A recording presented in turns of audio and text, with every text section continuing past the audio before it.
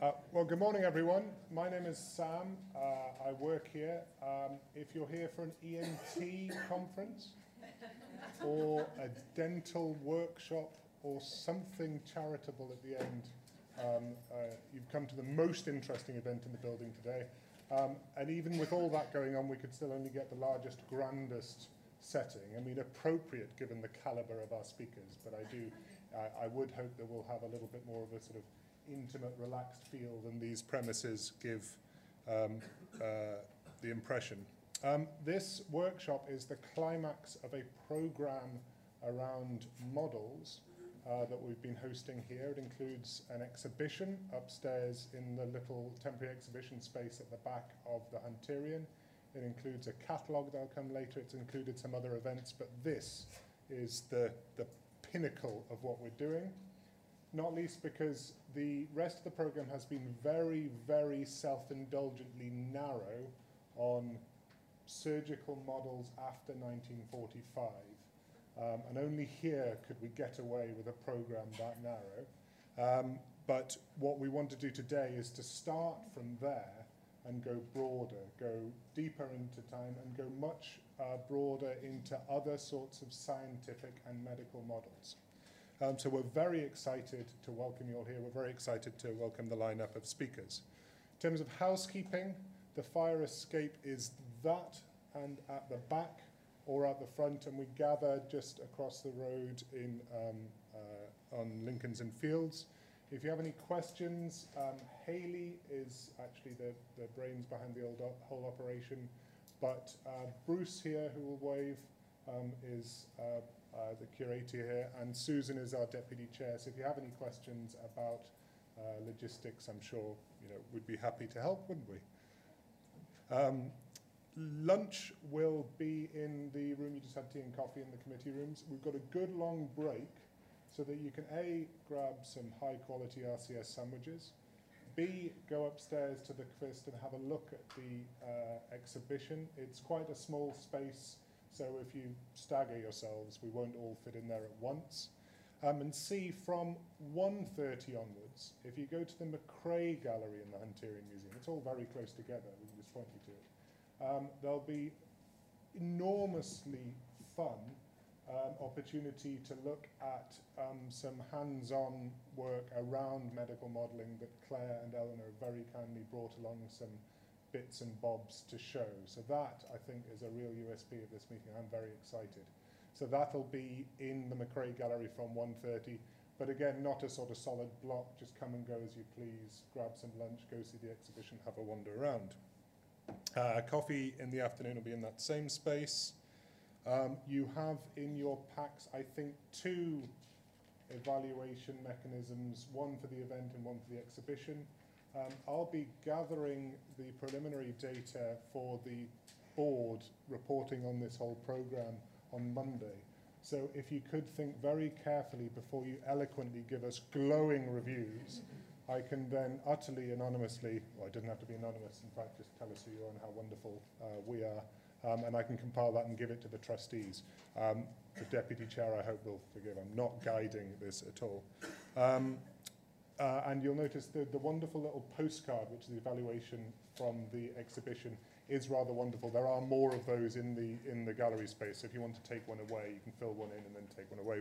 One lesson learned is that if you make your evaluation mechanisms really pretty, you don't get any evaluation because people just wander off with them. I would also warmly encourage you to have a look at the catalogue and volume that goes with the exhibition, the programme.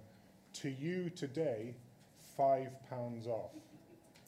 Admittedly, it's to anyone who visits the exhibition whilst it's on, it's £5 off, but to you in particular, £5 off, and it's wonderful, and we warmly encourage you to take one away with you today.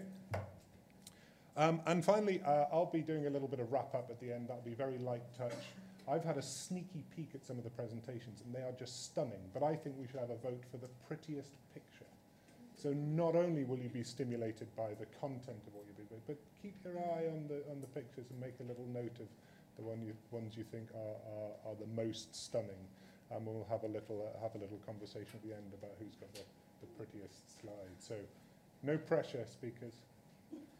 Without any more from me, our first speaker is Dr. Elizabeth Hallam,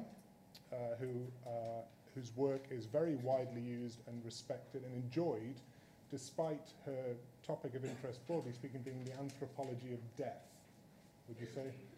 So she manages to make it quite lively and interesting, and has done so at her various affiliations in Aberdeen, in Oxford, and in Melbourne.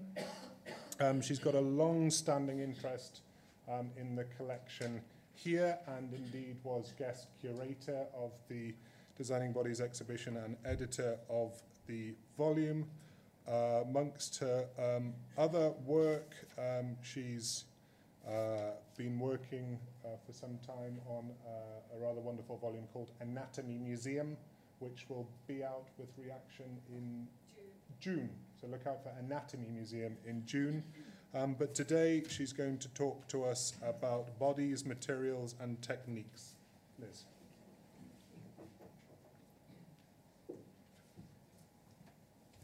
Well, thank you, Sam, and thank you, Hayley Kruger, as well, for putting together such an exciting programme, which is going to be. I'm really looking forward to today's discussions and explorations. Let me just check that I can work this machine. Yeah. Okay.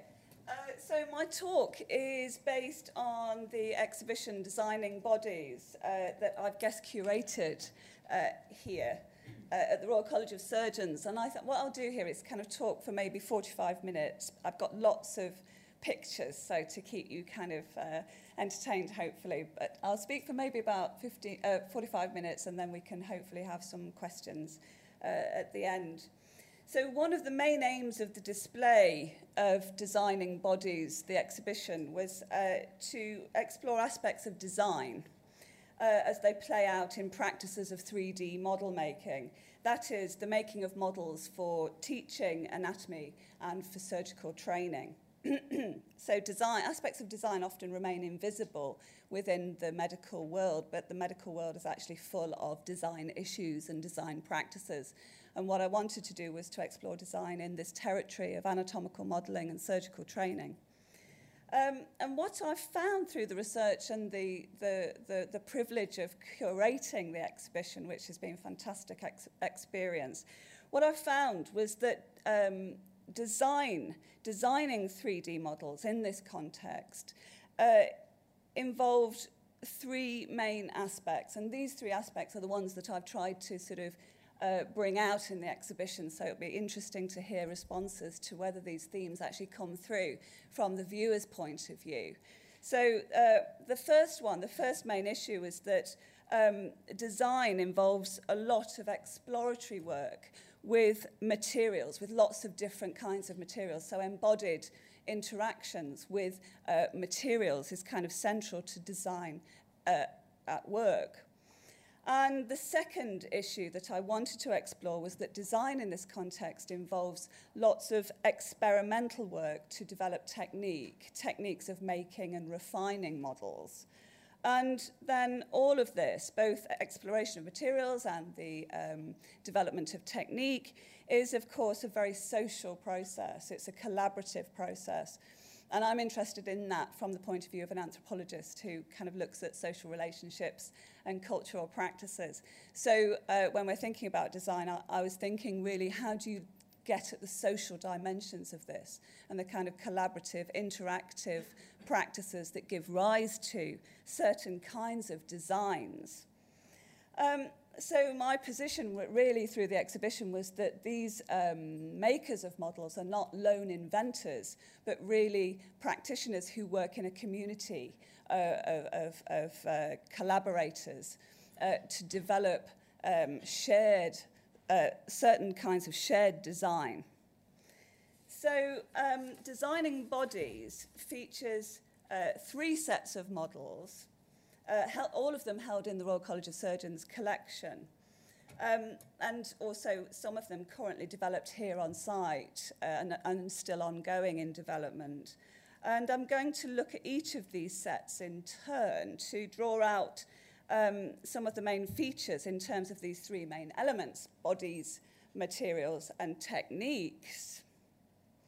So what I've done here is to kind of follow the structure of the exhibition as we put it in place in terms of the headings, the kind of text panels in the exhibition. They're the ones that I'm following here in this talk. So hopefully you'll see some of those headings and themes when you visit the gallery later on. So first of all then, designing vessels.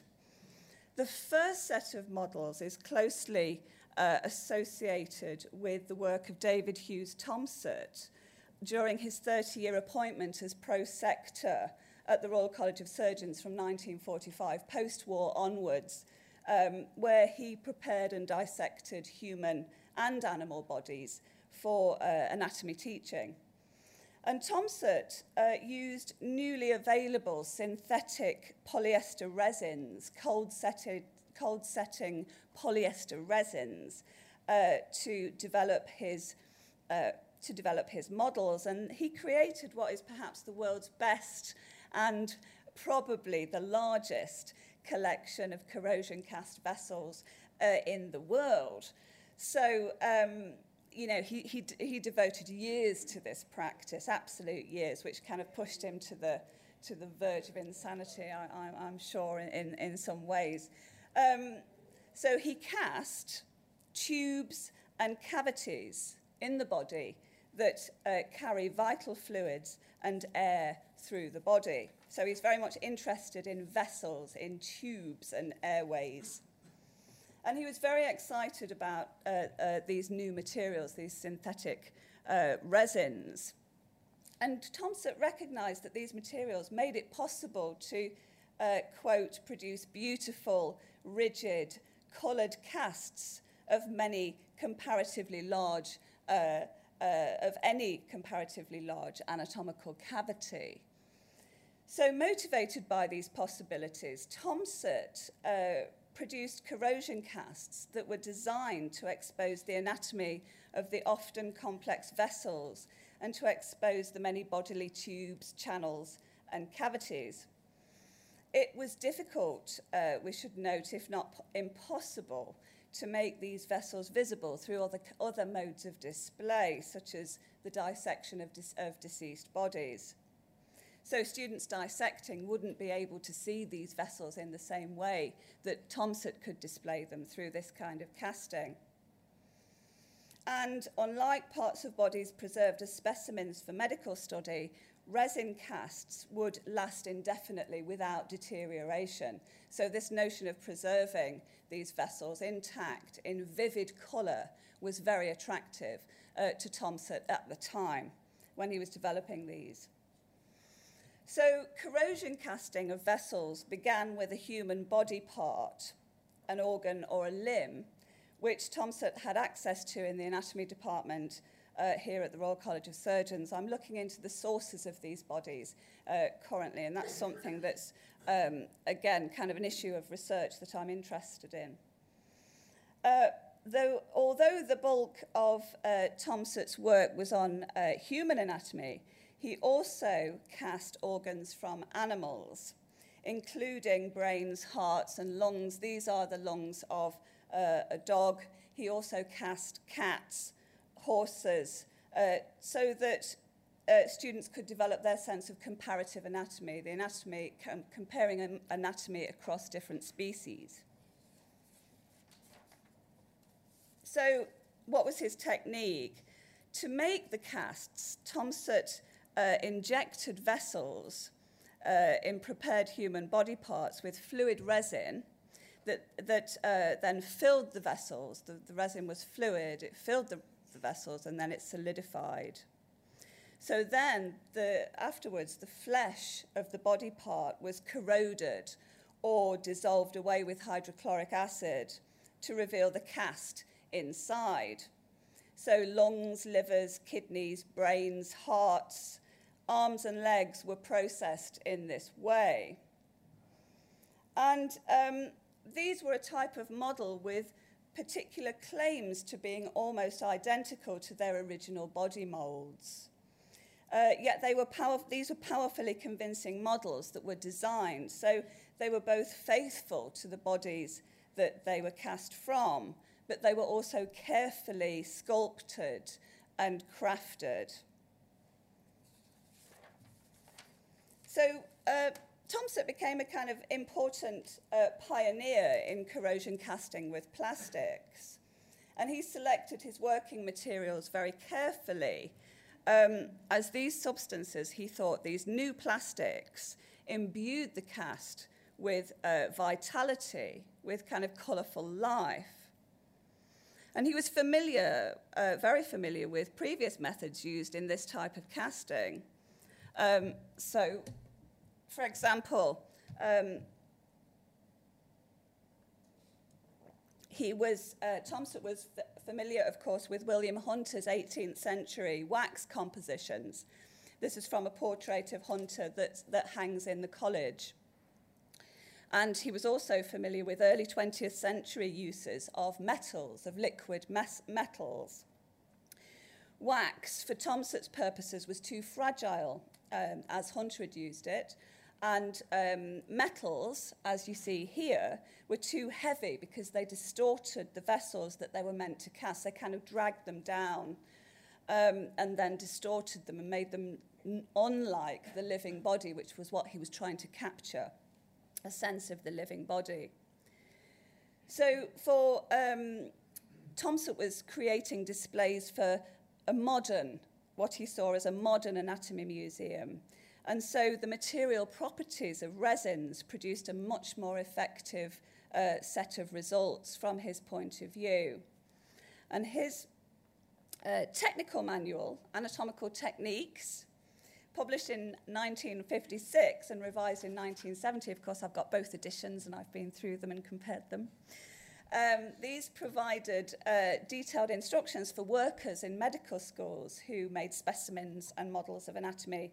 And in these volumes, Thomset aimed to reveal as completely as possible, he said, all the tricks of his trade. So he wanted to communicate his techniques to other workers, unlike some previous modelers who had been very secretive about their techniques. For example, I think, Sam, you've written about Joseph Towne's kind of secretive approach towards his 19th century modelling.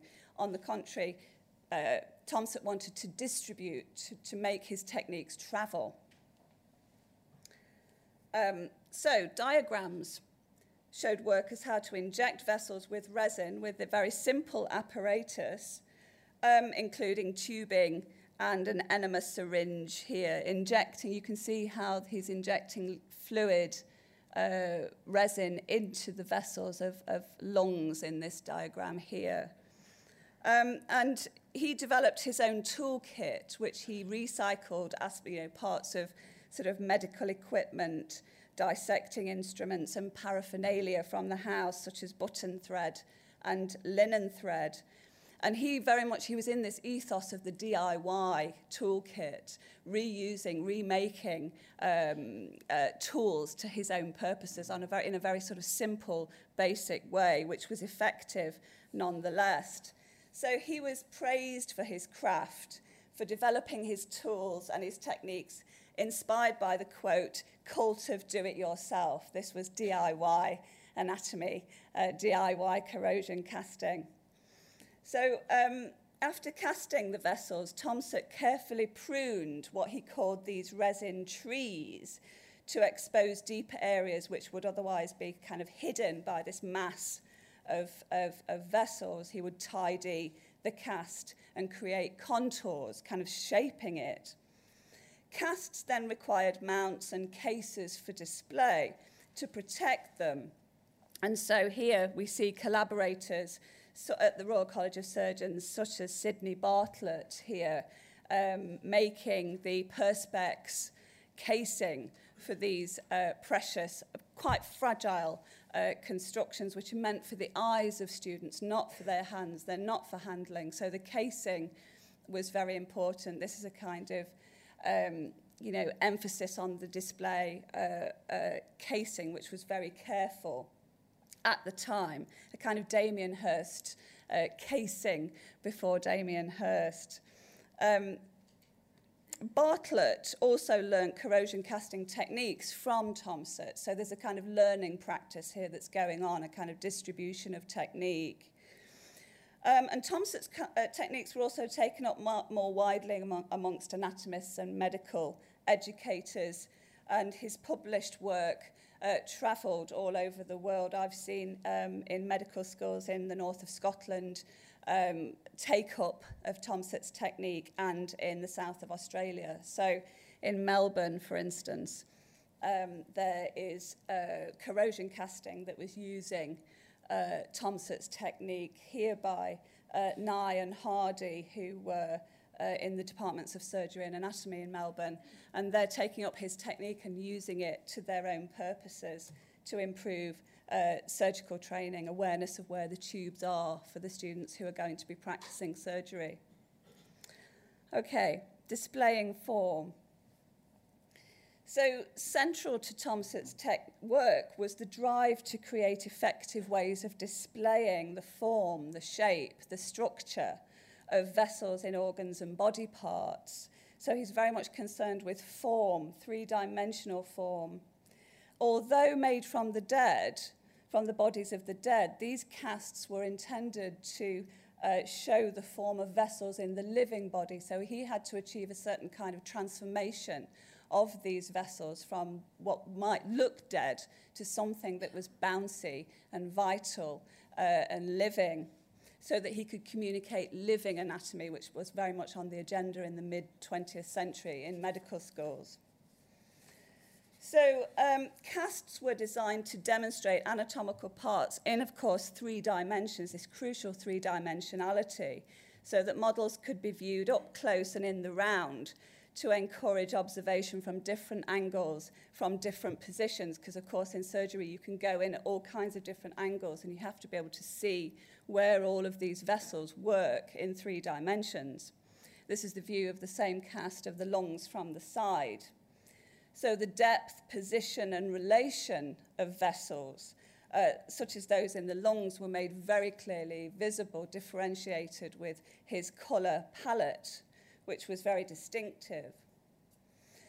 So Thomsett cast bodies of the young and the old, and these could be compared to show patterns of growth across the life course. He also cast the finest blood vessels in stillborns, in the whole bodies of stillborns, which were carefully injected with resin to create delicate models of anatomy, both at the beginning, of course, and the end of life for this person. So he carefully cast and highlighted anatomical detail, as when you see here the vessels of the kidney. That was the sort of really fine detail that he could bring out through this technique. And colour was strategically employed for dramatic effect. So red and blue were, of course, widely recognised as anatomical coding. But Thomsett expanded the colour palette for anatomy into turquoise, pink, orange, green, grey, yellow. You'll see when you visit the gallery this kind of palette that he's employing to differentiate these amazing vessels. This is the cast of vessels in the placenta of triplets. So he wanted to show the different vessels of the triplets in the placenta. And again, the many vessels in the organs of the thorax and the abdomen of a male aged 14. This was one of Thomsett's most complex and accomplished tasks. I think he saw it as one of his kind of virtuoso pieces. It's in the frontispiece of his anatomical techniques book, and he was very proud of this particular one.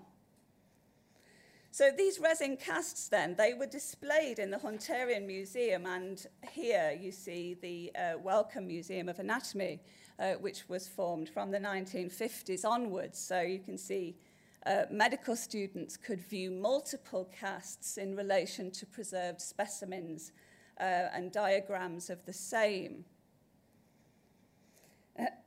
So these were presented, as I've said, for eyes only. They were not for handling.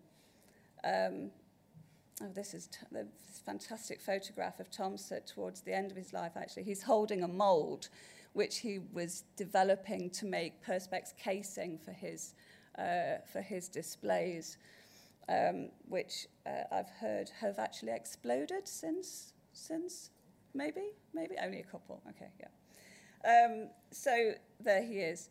And then again into the 90s with diagrams and photographs still on display for students to study. And these models continue to be exhibited and interpreted in anatomy and surgical training at the Royal College of Surgeons today. So this is in the Wellcome Museum of Anatomy and Pathology, where students can view Thomset's casts.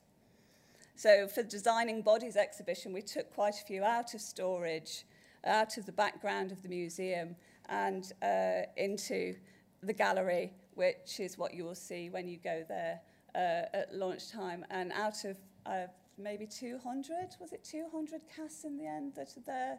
We had to choose, you know, a small selection, so hopefully we made a good selection for the show. Okay, designing limbs.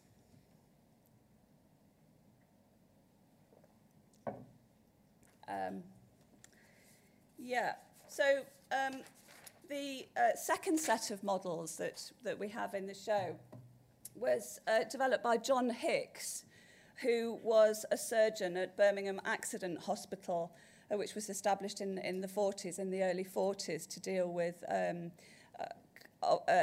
accident and trauma. And his collection was then gifted by his daughter when he died to the Royal College of Surgeons, so it's held here. And Hicks made and used models as a means to research and demonstrate the workings of the lower leg and foot, models that his colleagues credited as ingenious, quote. So he was fascinated by the mechanics of these anatomical parts of the foot. And his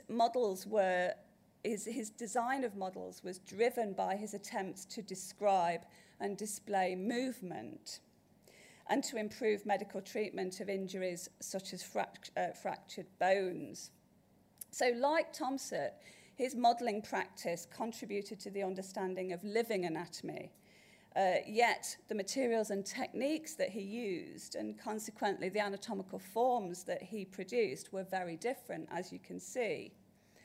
Contrasting with Thomset's fluid, colourful vessels, Hicks's limbs were geometric and angular. Thomset's model design was all about capturing the curve, the intricate curve and detail, intimate detail, but Hicks' design was moving towards simplification into cube-like shapes, almost to the point of abstraction. So he is pushing his modelling in a more abstract direction compared with Thomset, who's concerned with intense detail. His colour palette is also much more restricted and minimal. So, like Thomset, though, Hicks dissected and studied amputated limbs and deceased bodies, and this anatomical work with the dead formed the basis of his design. So I'm going to show some human remains here. So working in the hospital setting as a surgeon, Hicks had access to amputated limbs, and he examined these. He used them in his research. He dissected feet to investigate and experiment with bones and tendons so that their form and function in the living body could be better interpreted. So he's trying to understand the dead body and how it can show the function of the living by experimenting with it. And these form the basis of his modelling practice. So one of Hicks's main working materials was wood. He's not looking to make models that absolutely resemble the body in a detailed way. He's looking to model mechanisms and in a more abstract way. And a lot of his models are sort of wood fitted with metal components. These were suited to his modelling priorities, as I say, because he's not after close resemblance. He's not trying to create close resemblance. He's trying to provide a very clarified demonstration of motion, which is very difficult to do. And again, like Thomson, Hicks recycled household objects or domestic items for his modelling practice. So here, for example, you can see the round object is a wooden sewing thread bobbin, and he's using ribbon out of the haberdashery box, kind of anatomical haberdashery. And there's other ribbons that you can see that are sort of printed up that he's recycled, and a drawing pin as well is in this model. And here he recycles these in order to make a model of the base of the foot. So he's using materials from everyday life in anatomical modelling, and this was really consistent with Hicks's approach to the human body, which he compared with household items. For instance, a stool to help readers understand his points more fully. So his metaphors that he uses to describe the body are drawn from everyday life, from the household, just as his materials are for his modelling practice. And in the same vein, he also used analogies that linked the joints, for example, in the leg and foot, with wooden hinges in houses. So it's very much a kind of domestic aesthetic, which is nevertheless moving towards the abstract. So Hicks drew on various media to communicate his models as effectively as possible, and this use of multimedia, of intermediality that I've sort of talked about in other work that I've developed, is quite important in Hicks's design practice. So he made films of his models in action, and he produced a series of photographs showing models to demonstrate particular movements and particular injuries. So to show the workings of a simple hinge movement, as he described it, he would photograph a model shifting from one position to the next. He used cleanly executed drawings of models to further demonstrate the movement of the foot, helping viewers to visualize, to imagine, and to grasp dynamic form and function. So he's a very clarified line that he's using. And with diagrams, Hicks distilled his models of foot movement even further, honing them, and therefore moving the body part that represented into a kind of clear, sharply delineated set of visible lines. Okay, so modelling movement.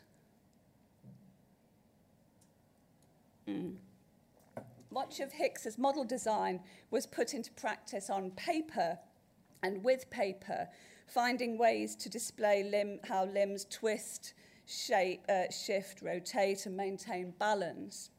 Hicks sculpted, assembled, and made visual images of models, and with a range of visual media, he brought his models to life, animating them with assistance from hospital nurses and technicians, because again, it's a kind of collaborative project, this making and use of models. So Hicks modelled motion in the foot with cardboard, and you can see this reconstruction that we made in the gallery a little later. And this was originally in the archive in pieces, with his sets of negatives, and I sort of found it and got very excited about this particular piece, which looks suspiciously like a part of a model, and there we saw 3 more pieces and fitted it together and worked it out. So we were able to reassemble a model that had got dispersed in the archive, which was very exciting. And he took photographs to display how the model worked, to demonstrate oblique or diagonal hinge movement on the ankle.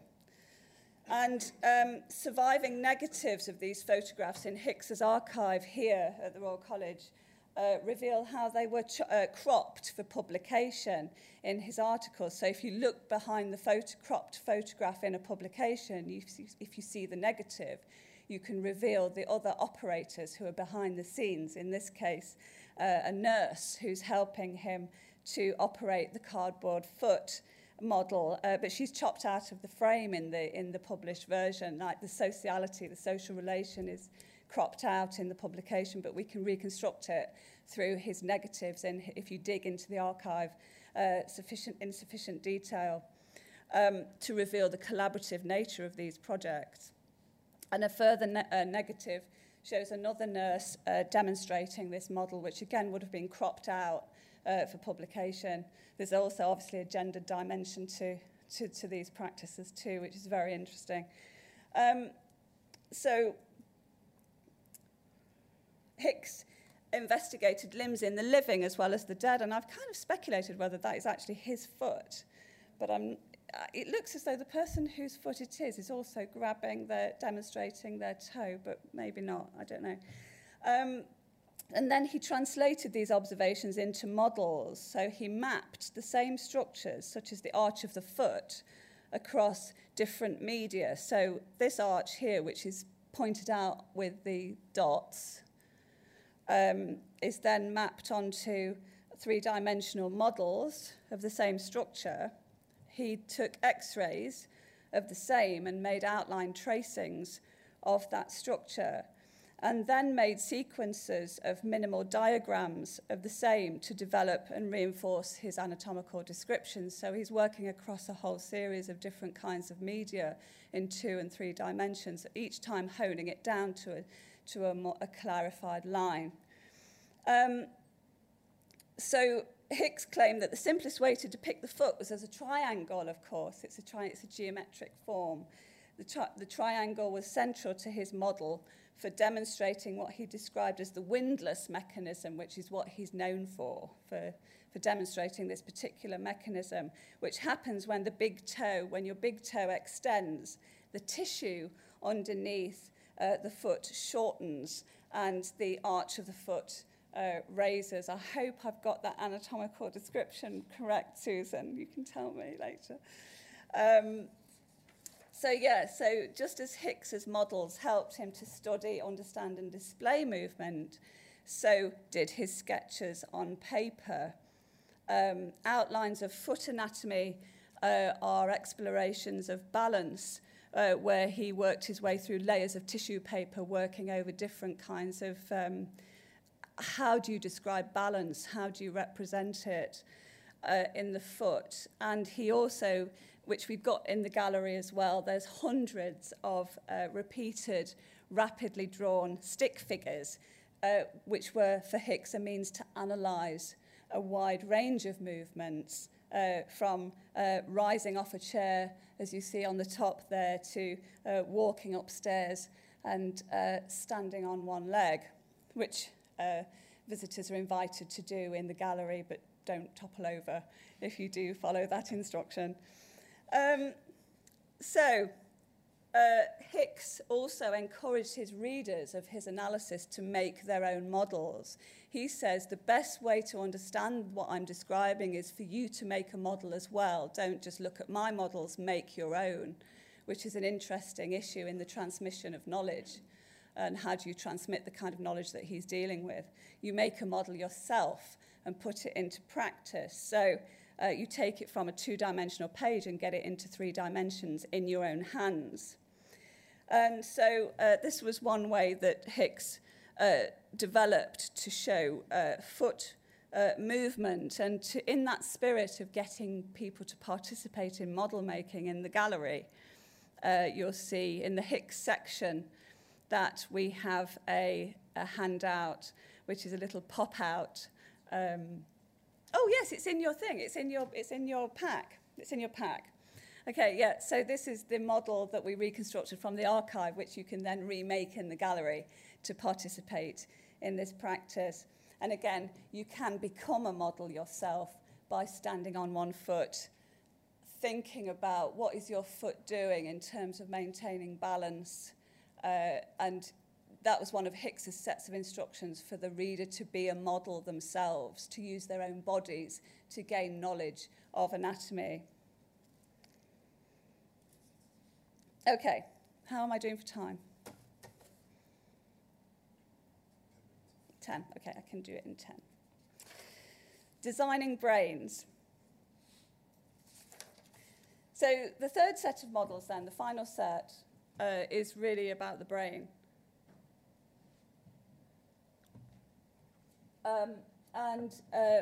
So what we explored in this section is a model which is the modelled anatomical replica for training young neurosurgeons, which is Martin. And this is very exciting development here, which is being made on site and developed as we speak. So in 2011, when Major David Baxter, a neurosurgeon in the Royal Army Medical Corps, he asked if a brain and skull could be made for surgical training. He asked Martin Cook, who is one of the lead developers on this project, can you make a brain? Can you make a brain and for surgical training? And if so, let's do it. So this triggered a whole collaborative and still ongoing design process led by Martin Cook, who's head of conservation in the museums department here. And the team also drew in medical artist Lydia Carline and Imperial College London medical student Claudia Craven, and there are other participants, as you'll see, including Claire Rangeley, who's here and we'll be talking a bit later about her work. So the agreed aim was to make a model that allowed trainee surgeons to practice surgery in preparation for cases of emergency head injury. So it's to encourage young neurosurgeons to develop their skills when dealing with accident and head trauma in emergency situations. And so junior trainees can gain practical experience of several procedures with this model, including cutting into the skull and draining fluid from the brain. So research and development for Martin model required sketching, drawing, and crucially exploration of materials for creating the model. So Martin Cook carried out a series of tests with materials for making the model in several components. So this, talking with Martin about the exploration of materials for making this model is just incredibly complex and in-depth exploration of all kinds of different materials, which is entirely fascinating. This is really just a distilled account of this process of making a brain. So for casting the brain, various gelatine variants mixed with substances were trialled, as were methods for adding colour to the brain. This was a trial that failed. Martin Cook keeps all of the failed trials because that's part of the learning process in the design practice. This is a colour that wouldn't mix with the gelatine to produce the desired effect for the colour of the brain. That's the successful version.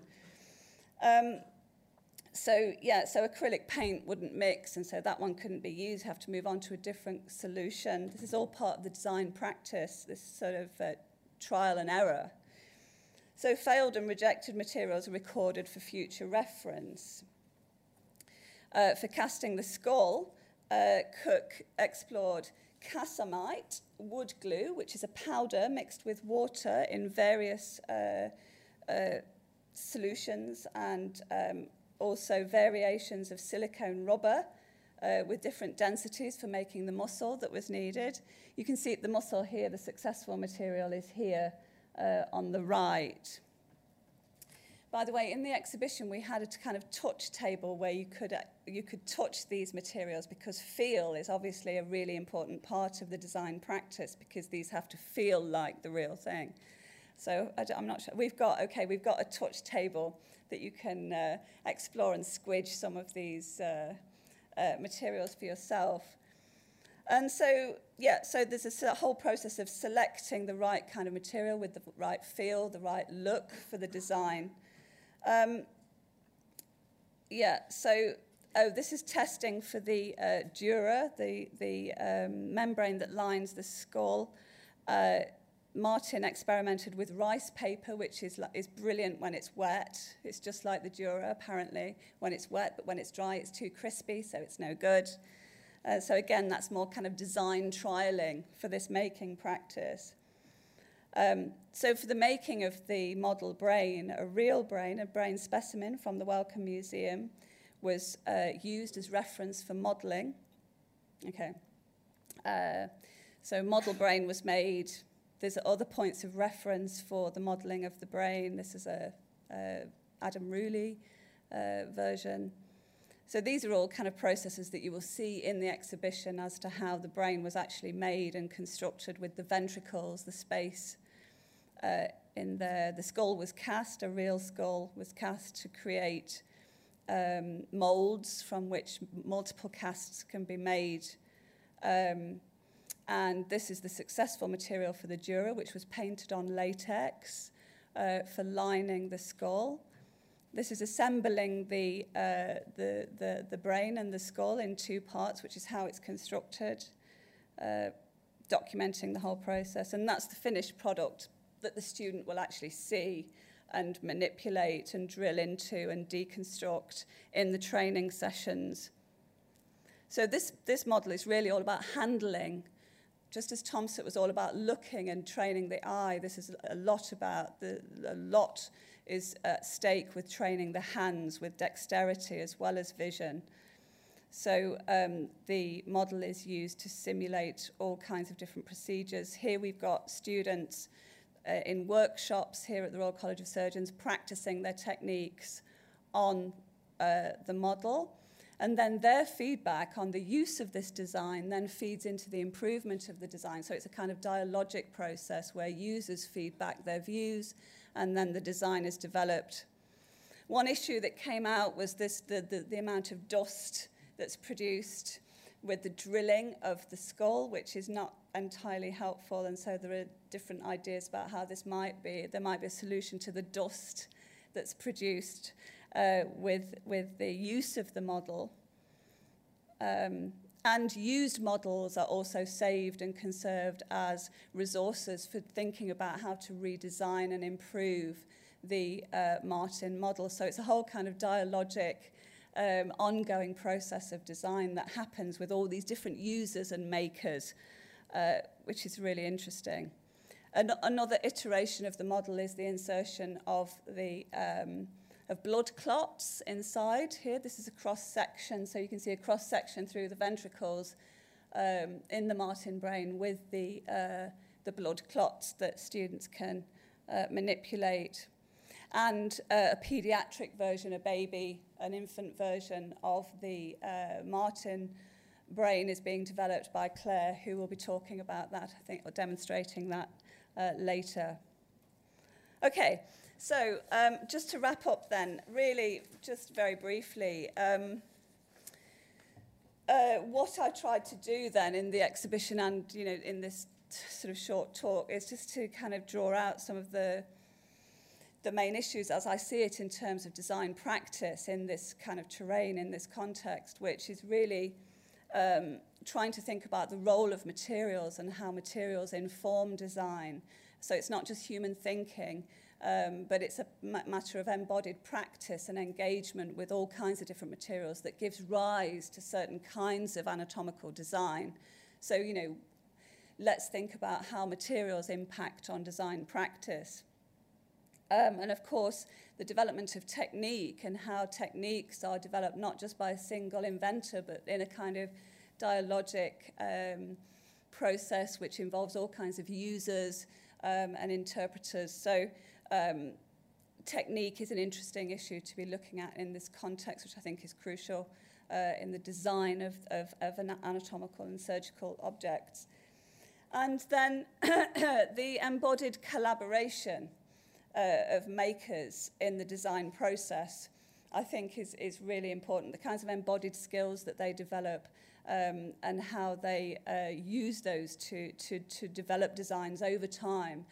Because, of course, these are all evolving designs. They don't just stop. They are improved. They are come out in different iterations and different move in different directions.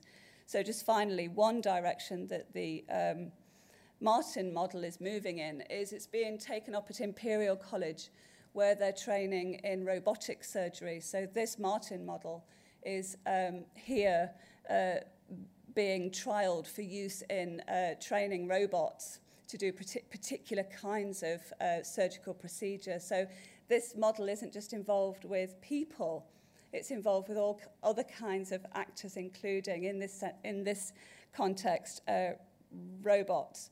So this is the robot's little kind of pincers going into the environment inside the Martin model. And this photograph was taken by the robot, which had a photograph on an endoscope. So it just kind of makes us think about all kinds of different practices and participants in the design process. So I'll leave it there. Thank you.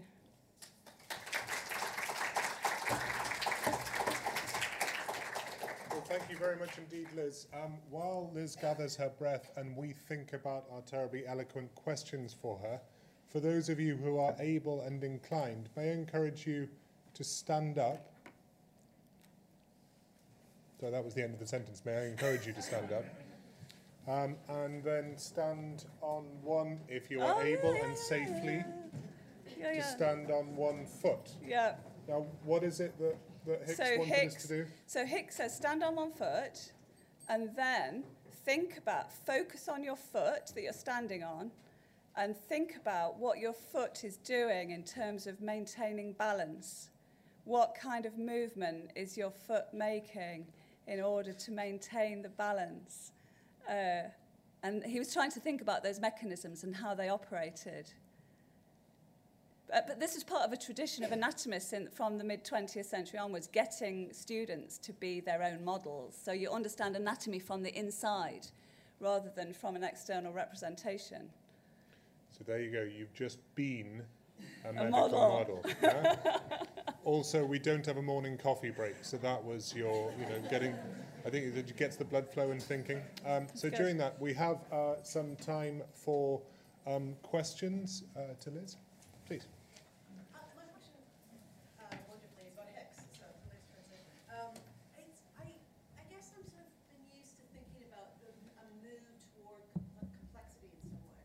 And I was really struck, as other people probably were, by how really simple these are. Yeah. Is that a characteristic of thinking particularly about movement, about movement modes? And then I guess the second part of that is I also couldn't help think about Muybridge and photography, using photography to understand movement, Yeah. to stop things, Yeah. and show them in sequence. And I don't know, my question is about that. Yeah. Is there some relationship if you use photography? Yeah. I don't know. Yeah. The simplification is part of, I think there's in the trend, more of the sort of arc in the development of how anatomists are thinking about how to communicate anatomy in medical schools. From the mid-19th century, they're looking towards a reduction of detail. So the intense detail, the absolute detail that they're after in the kind of round about the sort of 1850s, 1880s, starts to get stripped out, and there's a concern with time efficiency. We don't need this kind of level of detail in the medical curriculum. This is what is emerging. And so there's an issue about detail and depth of detail and how you manage detail. And so you get progressively, well, not really progressively because it moves in and out, but you do get anatomists moving towards representations that are simplified and abstract and diagrammed. And then on the movement issue, there are anatomists who are using film and using photography. For example, Robert Lockhart in Aberdeen in northeast Scotland is using photography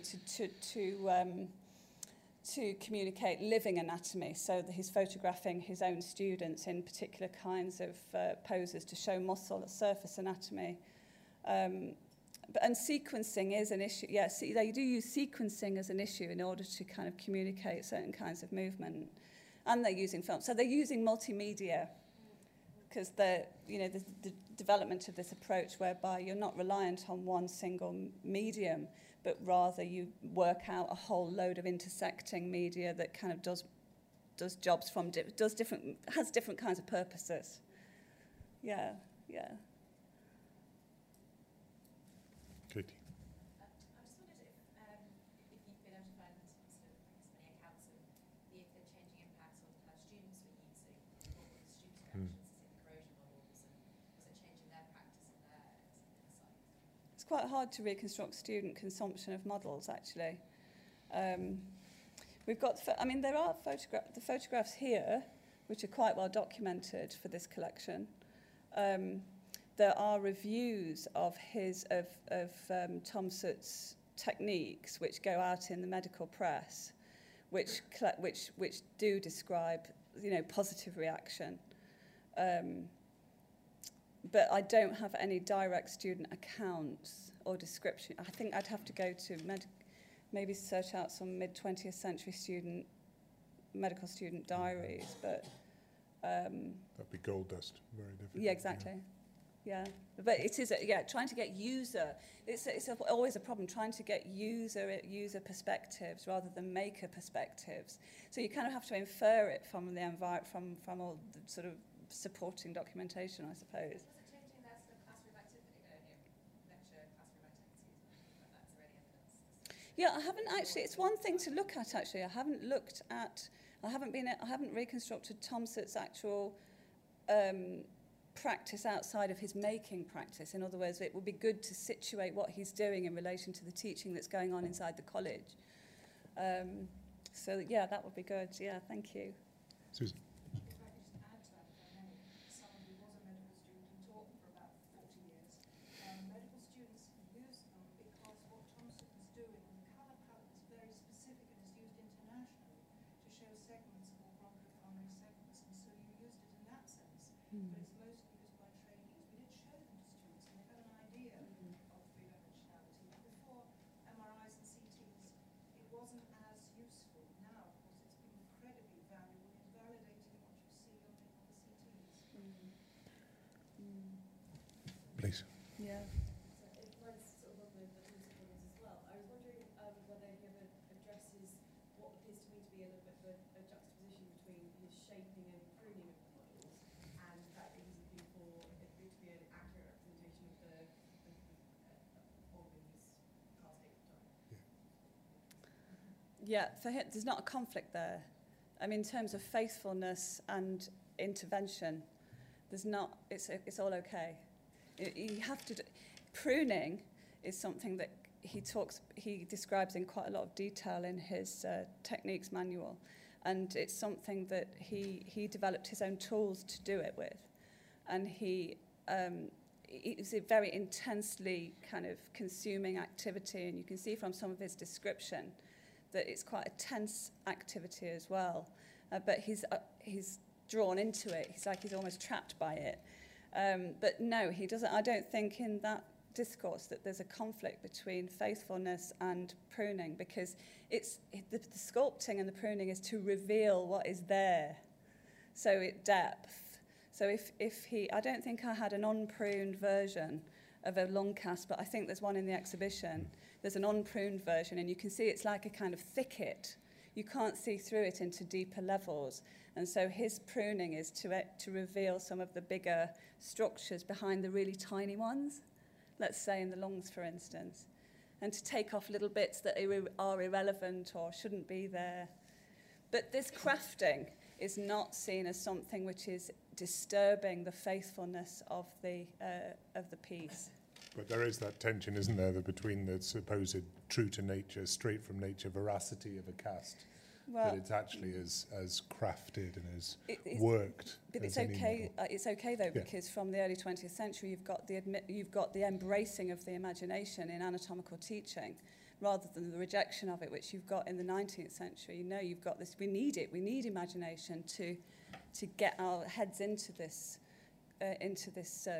bodily structure. So it's okay. It's okay. It's okay to mess about with it.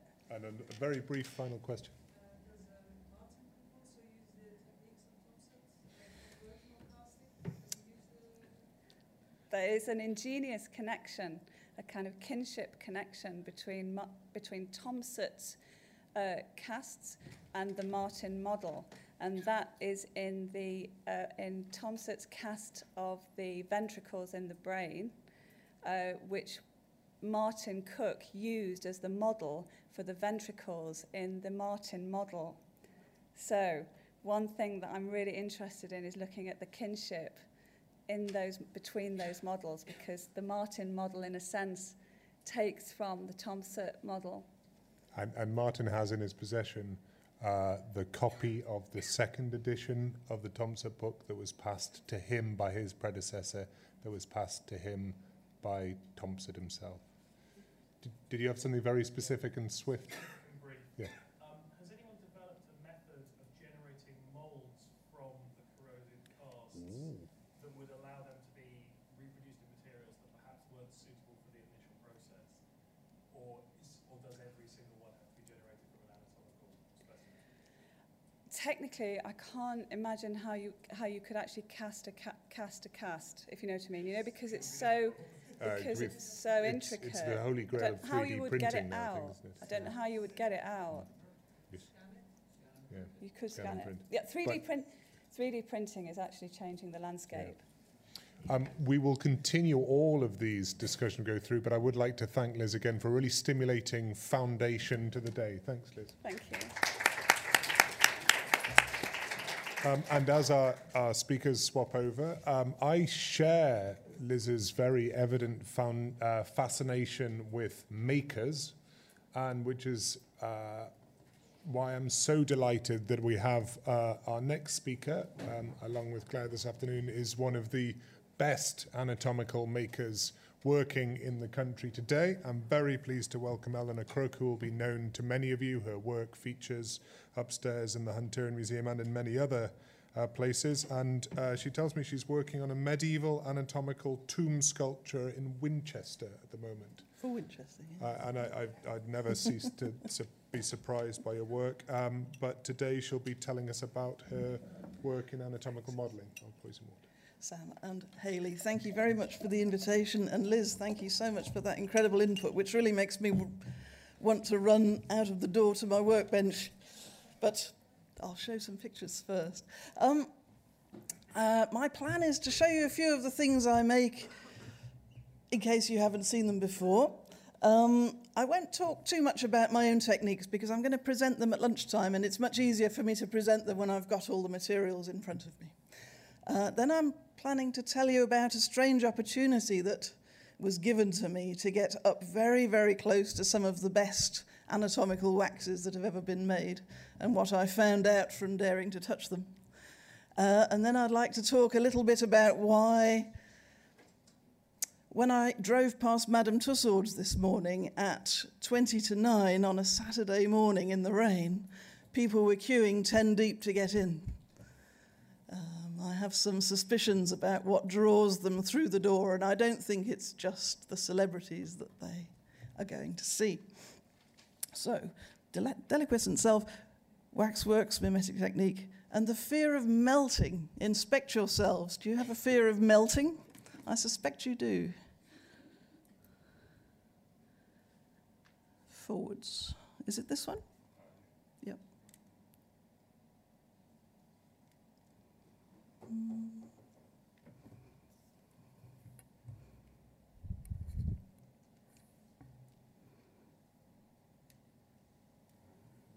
Hello.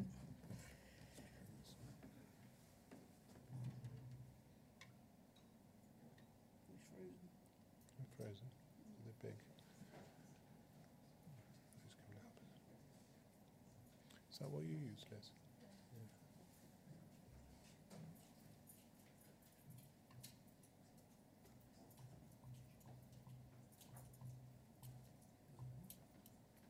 To me. There. You use that. No, that's working now. Yeah. Ah, perfect, thank you. If Alex was here, he could have frowned at it and it would have just worked immediately. Okay.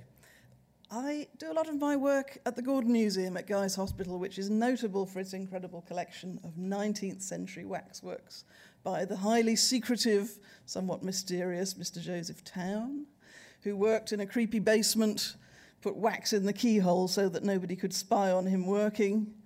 And his methods are pretty opaque when you look at the objects that he made. They really are. And also there's been lots of misinformation and mythologies passed around about how he made his things, and how they were carved from solid blocks of wax and other confusing and rather misleading suggestions. And having spent many, many hours looking at these things and having seen a few broken ones and having had a closer look at the Italian ones which he saw early in his career and was no doubt influenced by, I have a few ideas on how they were made. They're an amazing collection if you get an opportunity to visit them, and it's a little bit difficult because the museum isn't open to the non-medical public. They're pretty mind-blowing, and his techniques were a mixture of modelling, which is starting with nothing, adding pieces of wax together by hand and producing an object, and casting, which is taking a negative impression from either another piece of wax or from another person, living or deceased, or from yourself or whatever. And the relationship between modelling and casting isn't always completely understood or interpreted by people who look at wax collections. And indeed, as someone who makes them and has made them for years and years, if they're really well done, sometimes they can fool even someone who makes them. So it's a very questionable thing. Recently, I had an experience that changed some of my ideas about how some of this stuff was made, and I'll talk about that at the end when I talk about melting. I'd say you could roughly divide his oeuvre into anatomical showpieces and dermatological moulages at the Gordon Museum. This is one of the anatomical showpieces. When I look at that, if you ask me how much of that is cast and how much of that is modelled, I would start with the feeling or suspicion that none of it is cast and the whole thing is modelled, looking at the different layers, but we could probably talk about that for some time. My own stuff, very heavily influenced by looking at those, also by the access that I've been given to looking at and drawing from dissection specimens with medical students who I work with teaching drawing and observation skills. And I spent quite a long time just trying to learn my stuff firsthand by looking. I was generously taught by Susan there, head and neck at Guy's, and tried to keep up with everybody and drew and drew and drew and kept looking and found it impossible to develop any kind of clinical detachment from the people who'd so kindly donated themselves for our education, and instead cultivated the opposite, really, which I call a very unprofessional attachment. And that runs through all the things I make, really. As you look at my stuff, you'll probably see I've got quite a pessimistic view about the body, and a horrible suspicion that something of the personality hovers around the body after it's deceased, either in our imagination or in the air or somewhere, and it becomes impossible to ignore. I'll show you this one. It's a very early one of mine, and it's full of anatomical errors, but it gets across a point that I have, that making these very detailed anatomical showpieces is time-consuming and a sort of obsessional pursuit. And I think a lot of them have a kind of possessiveness in them, perhaps even a slightly unhealthy possessiveness. I certainly see it in the Joseph Town models, which are deliciously dead, is the best way to describe them. This is a poet for whom I, conceived an affection, who issued me with a very disappointing romantic rejection.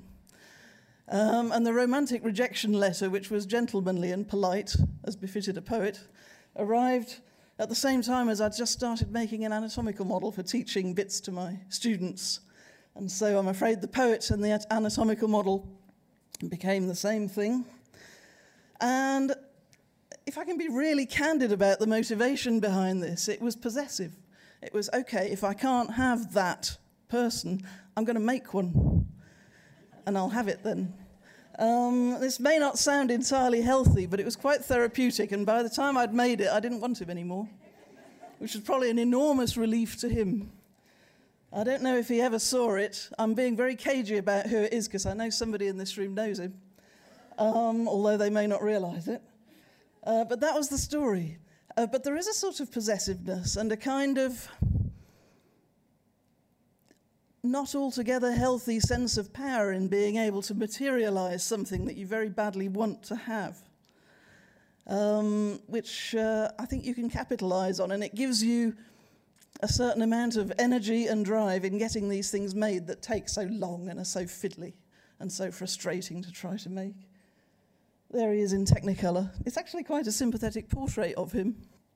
Poor Harry, he deserved better. He probably found it. If you want to see one of my finished ones, there's one upstairs here. It's on the mezzanine, and it's in the First World War plastic surgery section. And it's a sort of collage of a number of famous plastic surgery operations by Sir Harold Gillies. And I've made some dermatology models for the Gordon Museum of diseases that Josephtown probably wouldn't have seen. There's bubonic plague.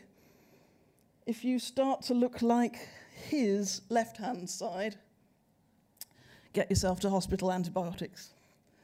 If you start to look like his right-hand side, things are not looking good. A lot of my work's about not the physical appearance of being ill, but just the feeling of being ill. This little chap sits up in a hospital bed, and he has a little feather on a clockwork spindle that just spins and cuts across his throat here. And one has the feeling of somebody sitting up in a hospital bed feeling very ill and hoping that the feather doesn't stop.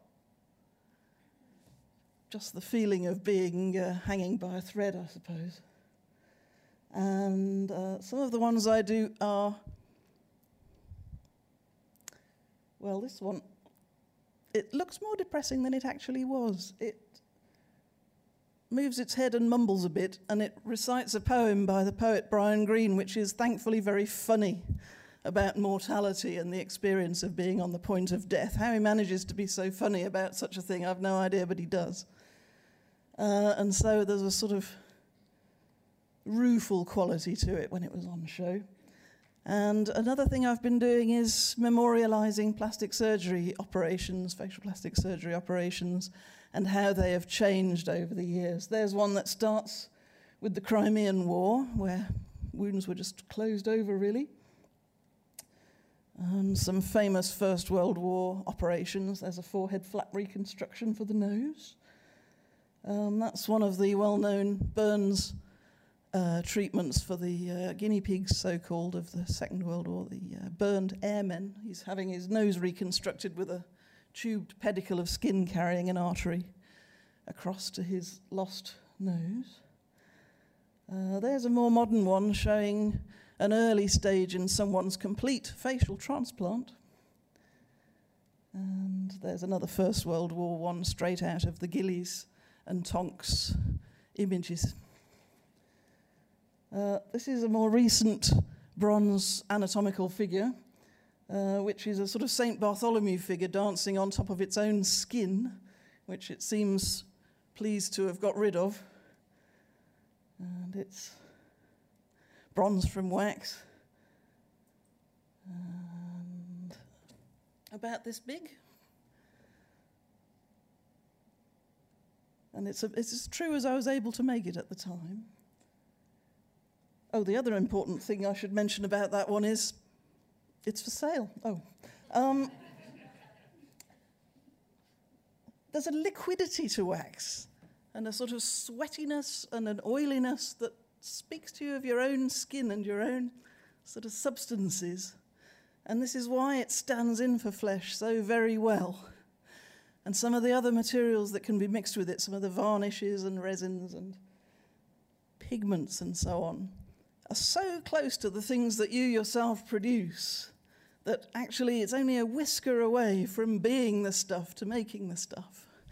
And in fact, that sort of liquid and that sort of melting quality of wax is something I haven't completely capitalised on yet in what I'm doing, and it's something I'm sort of moving into, how things can be dipped and poured and second skins made that seem to peel.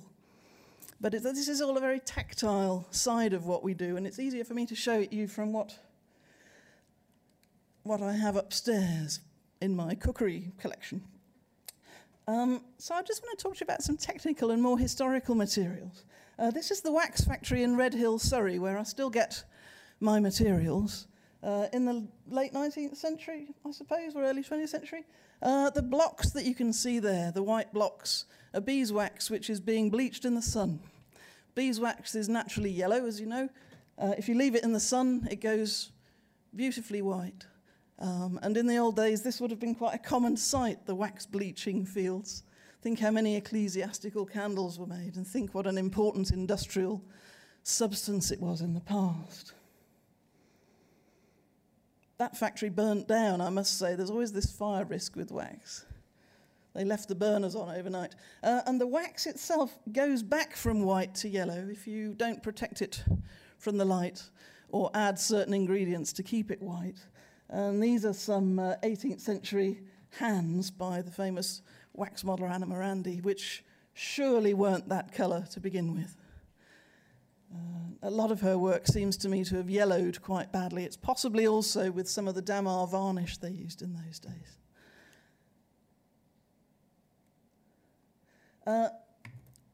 The great wax modeller, in my view, who solved some of these technical problems and produced a wax that looks colour, the colour has kept to the present day and hasn't deteriorated at all visibly. And not in the collection I was working with, is Clemente Susini, late 18th century wax modeller and great master whose famous collection is in the Museo della Specola in Florence, but who made a less well-known collection for the King of Sardinia in Cagliari, on the Citadel in Sardinia. A superb collection, and his last set of works, big collection. And I suspect he probably died of the poisonous materials he was using shortly after making it. This is an additive that he puts in his wax that's not so well known. It's a white wax produced by insects, and it was produced industrially in China from, I think, the late Renaissance. Can you see? The insects are not the ants. The ants are actually trying to eat the insects that make this wax. The insects that make the wax are underneath the white carapaces. Can you see the tortoiseshell-like carapaces? Those are made of wax. There's a tiny insect underneath them that's extruded that wax from its body. And in China, they used to harvest this stuff. They're really small. I mean, can you imagine how small those little pellets are? They used to grow the plant that attracts the insect, farm the insect, and harvest the wax and send it all around the world down the Silk Road as a special ingredient. If you add it to beeswax, it makes it much whiter, much denser, higher melting point, kind of shiny. It's a beautiful ingredient, and you can't really get it anymore. I'll show you the closest I've found upstairs. But there it is, and the insect itself is called Chinese waxworker, or Cheroplastes sinensis. So one feels an affinity with the little chaps. You could get it in posh grade or not so posh grade. The other things you find in these historical waxes are offshoots from the whaling industry, which again you can't get these days. That's oil from a sperm whale, once an industrial product, now distinctly off the menu. You see poor old Moby Dick being brought low on the picture on the nose. Rosin is something rather unexpected that you find in these waxes. This is what the ballet dancers put on their toes and the violin players put on their bows. I'll show you upstairs. If you take lumps of it, you can melt it in the wax, but you think it's never going to melt. You just have to stir it forever, and it rolls around like little lumps, and then it melts. And it gives to the wax stretchiness, which makes it really beautiful for modelling or extruding. And you can really control the texture of what you're going to work with by how much of that goes into it. There it is, pretending that it's never going to melt. But sooner or later it does. I was very lucky. I got a little grant to work at the Byam Shore when it still existed, and I spent a whole season just making these recipes and seeing what would work. when I started looking at the Succinis, I wondered what equipment they used to work so cleanly, when obviously they had to heat everything over open fires, and there would be charcoal and soot all over the place. And I couldn't find anything quite that early, but this is from the encyclopedia, so it's a similar sort of period, is it? And you see, very large metal vats. You see little things with furnace fires underneath a big formed pouring vessel, and all sorts of specially made equipment designed for dealing with wax on an industrial scale. So I think we can imagine our 18th century anatomical modelling factories containing this kind of equipment, and of course teams of people to do the work. There it is. There's a whole vat of this wax being mixed and heated over a wood or charcoal fire. It's sort of an anathema because it's so difficult to work cleanly with these materials. The pigments are interesting too. There's plenty of places you can get information on them, but the one that really captured my imagination was this cinnabar cinabro, which is sulfate of mercury, very poisonous. Makes a beautiful blood colour, which you see in the Succini models all over the place. You can see it poking out of some arteries there. One particular vein of it was to be found high up on a cliff in Spain as a mineral, high up on a cliff so high that nobody could dare climb up to get it. So they used to have archers shoot it down with arrows and scrape it up at the bottom. It's a very romantic way of getting your pigments. It's almost as romantic as going to Cornelison's on Great Russell Street. Almost. So these are the models that I was invited by Professor Sandro Riva, who is the head of this collection, to do some mending on. I won't say conservation, I will say mending, because this whole collection of models, I don't know how many there are, there's loads. There's a very good website about it if you're curious. During the Second World War, they were hidden in caves, and the sixth formers from the local school grabbed them all and took them to these caves, and some of them got dropped and some of them got damaged. And they were sort of remounted in the 1970s, and there's a very nice museum for them now. But there's still quite a bit of visible damage here and there, and also some bits missing where an enthusiastic school party had been running around the room and knocked one completely over. And I think the stapes bone had gone missing and never been found. So I was called in and trusted to do some mending. Technically, it was really difficult because I hadn't seen his materials close up before, and we had to work out what they were. Luckily, there were some dabs of wax in the archive of his wax that were just left over. There wasn't very much, just like a handful of cornflakes. And so we used that for all the mends. And it was a lovely material. It was nicer than anything I use. It was much harder, whiter, stretchier, had a really nice working quality, which, of course, is like the lost chord to me now, and I've done lots of mixtures trying to recreate it. His works really hide their technique. They don't give it away, and I've been up this close to them, touched them, handled them, and fixed a few, and there's a lot of questions. I would give a tooth or two to be able to go back and have a little look at how some of them were done. Okay, so what have we fixed? This was a skull whose styloid process had gone missing. Interestingly, when we looked at the muscle that ran up to it, we noticed that there was a little thread inside it. In fact, there's a cotton or a linen thread running right in the center of that. I think you can just see it on my picture there. So we fashioned up another styloid process from this bit of wax, fixed it on. There was a beautiful model, one of the best models I've ever seen, with an extended arm, with all the vessels and a lot of nerves and layers of detail, really. And the hand originally probably cast from his own, because you can see there's a little snag on his thumbnail. You can actually, where he's chewed his own thumbnail.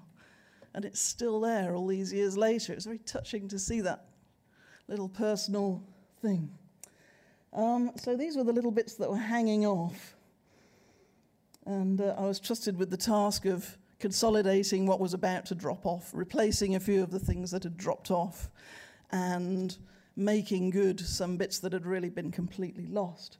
And these vessels became very interesting. When you handle them, they're hard, they're brittle, and they're crisp. You look inside them hoping there's going to be a thread that explains how they're made, and there isn't one. There's nothing.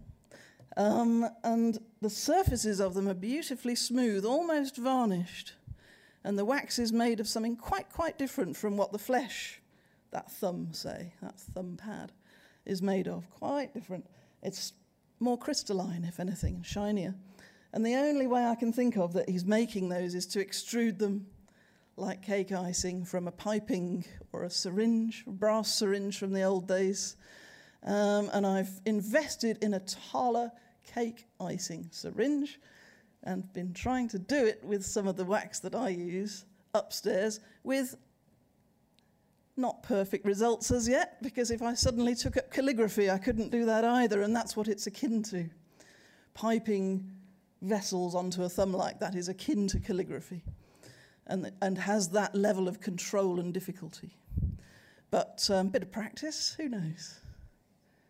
But look at the joints, look at the joints. You know, this is where one line is piped, and then the piping nozzle is put right up to the still warm line, and the next line is piped away from it. We'll have a go upstairs. You can all have a try. We'll see who's got the steadiest hand.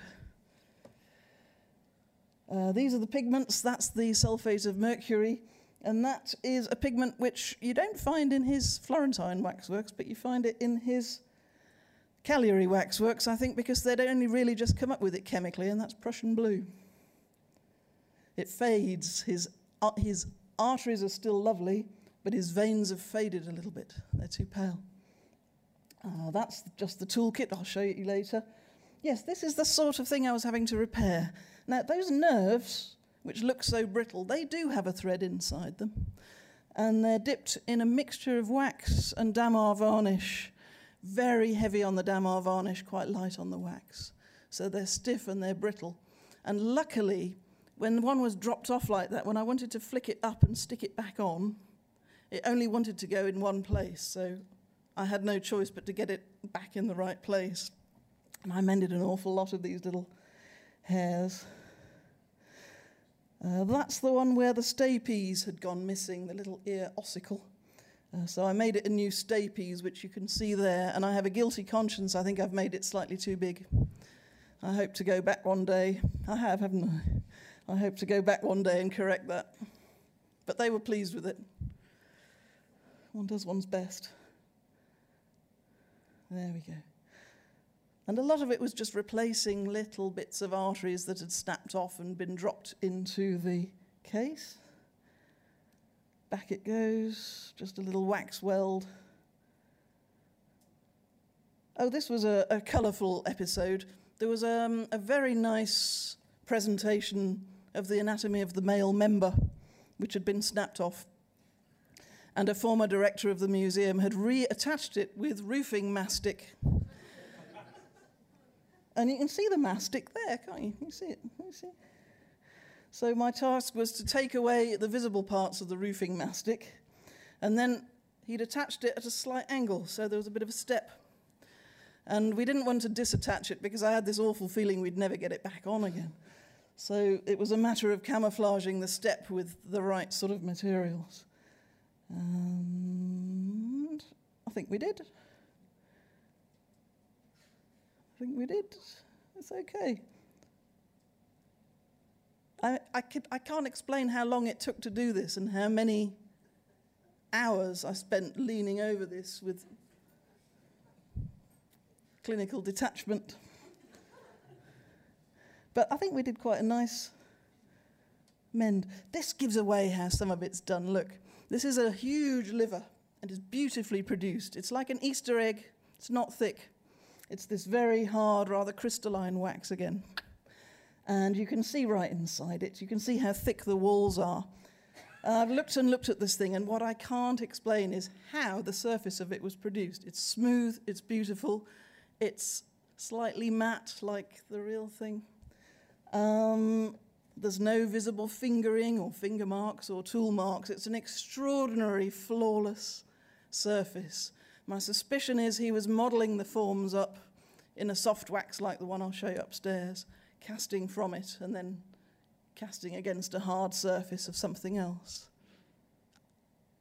But I wouldn't like to put money on exactly how this was done, and I admire them very greatly because they're big, difficult forms to produce. They've lasted so long, they're so thin, the weather there is unbearably hot, and they haven't moved. They're top notch. There's that liver with that surface I so admire. I can sort of see how you do the vessels and the nerves. I can sort of see that. I can see how you do the small details. But how you do these big, perfect, simple shapes slightly eludes still.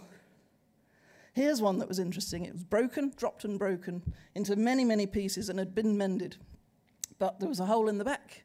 So we sneaked in and had a look with a close-up camera.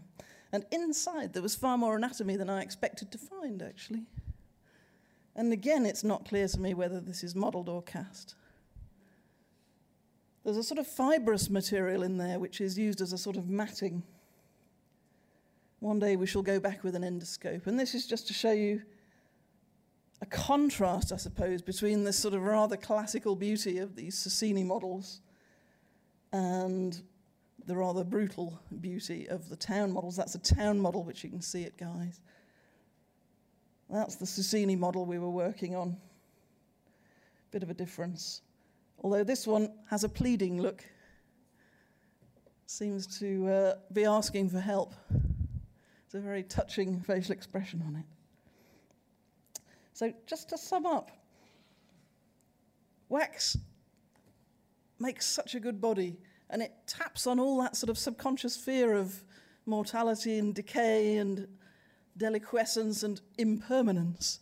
I always think of this when I hear of a celebrity at Madame Tussauds going back into the pot after they've fallen out of favour. You can imagine some recent celebrities who've fallen very badly out of favour hit the bottom of the pot especially hard. Do you have a fear of melting? I think everybody has a fear of melting. The climactic scenes of House of Wax, both the original and the remake, are about seeing the waxworks melt. You know, and it's like a vision of time speeding up and mortality just happening right in front of you. And the terrible pathos of seeing the beauty of the figure just slide away and become something much more monstrous. This is from the old film, 1953. This is from the new film, 2005, I think. Again, it's just enormous pathos, even though it's a cheesy horror movie. And I think it's because you feel it in your own skin. It's so like your skin, that material. This gives me an opportunity to tell you how to put out a wax fire. If you do that, it's going to blow up in your face. If you have a wax fire and your burner catches, and you have a 10-foot column of flame up to the ceiling, the guys at British Wax tell me the way to put it out is to add more wax. Add fuel to the fire and it immediately will take the flame down because it lowers the temperature of the whole mass of the material. That's what they told me. That or a fire blanket, but never water. It just spits like crazy. And this, watching waxworks melt, has spawned an entire and revolting subgenre called the melt movie. I don't expect anybody here to have ever sat through an evening of melt movies, but I am your fearless researcher, and I've done this to experience the vicarious pleasure of this sort of accelerated vision of morbidity, I suppose. And it's very close to the fear of the body itself melting. This is the old and gruesome Liverpool Museum of Anatomy, which contained really an object lesson for young men of the period not to have sex or they would get syphilis.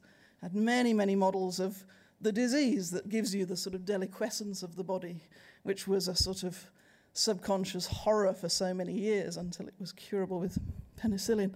You find it in the writings of Malcolm Lowry. If you're interested, try reading Lunar Caustic. It's all about someone who was haunted by that wax museum in Paradise Street, where else? That's the one that causes the disease. And the disease itself causes the deliquescence of the flesh, which is shown so beautifully in this series of waxes. That's the real thing. But the beauty of the wax that can be such wonderful flesh like the Cassini models can also express, this horror of how it can give up on you, really give up on you.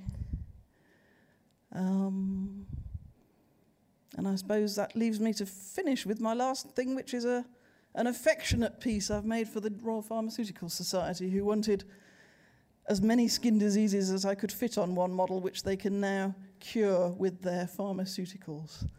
So that's to be seen there. Again, it's another collage. I'll leave it there, but do come and play with my materials at lunchtime.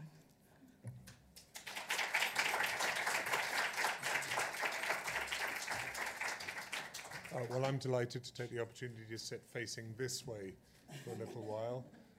We'll roll over a little bit into lunch, but Ellen, do you have time to respond to a couple of questions? Or do I need to get everyone to stand? No, good. Going back to your one of your first pieces, Poor Old Harry. Poor Harry. Yes, and it made me think of the lay figures. I don't know if you're familiar with those that artists used to have. Yes. A lay figure, for those who don't know, was a kind of substitute modelled figure made out of all sorts that artists used to put clothes on for doing portraits, so that when the real person came in, didn't have to sit for 3 months solidly. Anyway, some of these lay figures took on a bit more importance than they perhaps should have done with the artists. And in fact, I'm trying to think, one of the German post-expressionists, I think, had one made, which was exactly the same as his girlfriend. You're thinking of Kokoschka's doll. Yeah. Have you ever seen a picture of it, though?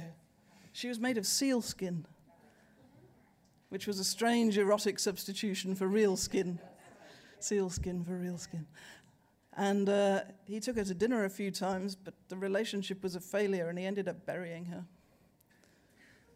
It's what happens when you objectify people. It just doesn't end well.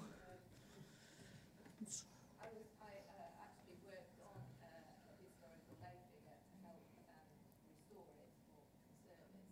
There were just some of the fingers there. But actually looking at the figure that had these layers of fabric to make the skin, and although, you would think that it wouldn't be very realistic, actually, as it was lying there, I was astounded at how realistic it felt. It's true, they have an enormous human presence. It's something to do with the skill of how they're jointed. It's something puppet-like. And I was amazed at the hands, how skillfully they were jointed, and how you could move the fingers, not just, you would think you just make something move like that, but you would also be sideways and pose it. One of the artists that it belonged to did a series of, temporarily forgotten his name, but he did a series of paintings of the lay figure as a lay figure, and they were called reposing, decomposing, nothing like that. Any other questions? Judith Eleanor, thank you very much for a surprising and marvellous talk about deliquescence.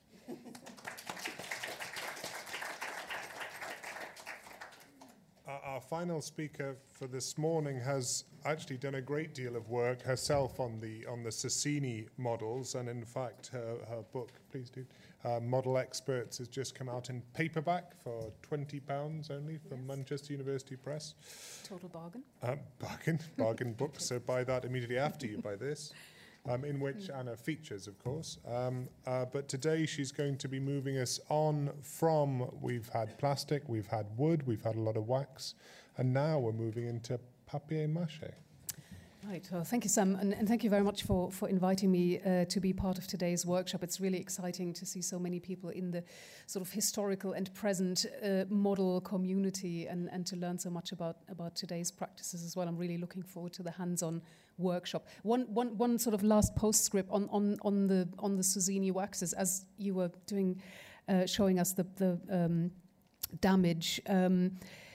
I think someone really needs to go and sit down with the financial records of La Specola for at least a year, because there's a lot of information you can really extract from that, including, for instance, the fact that the first showcases in the museum that got locks made for them were the showcases of the genitals. I'll leave it at that.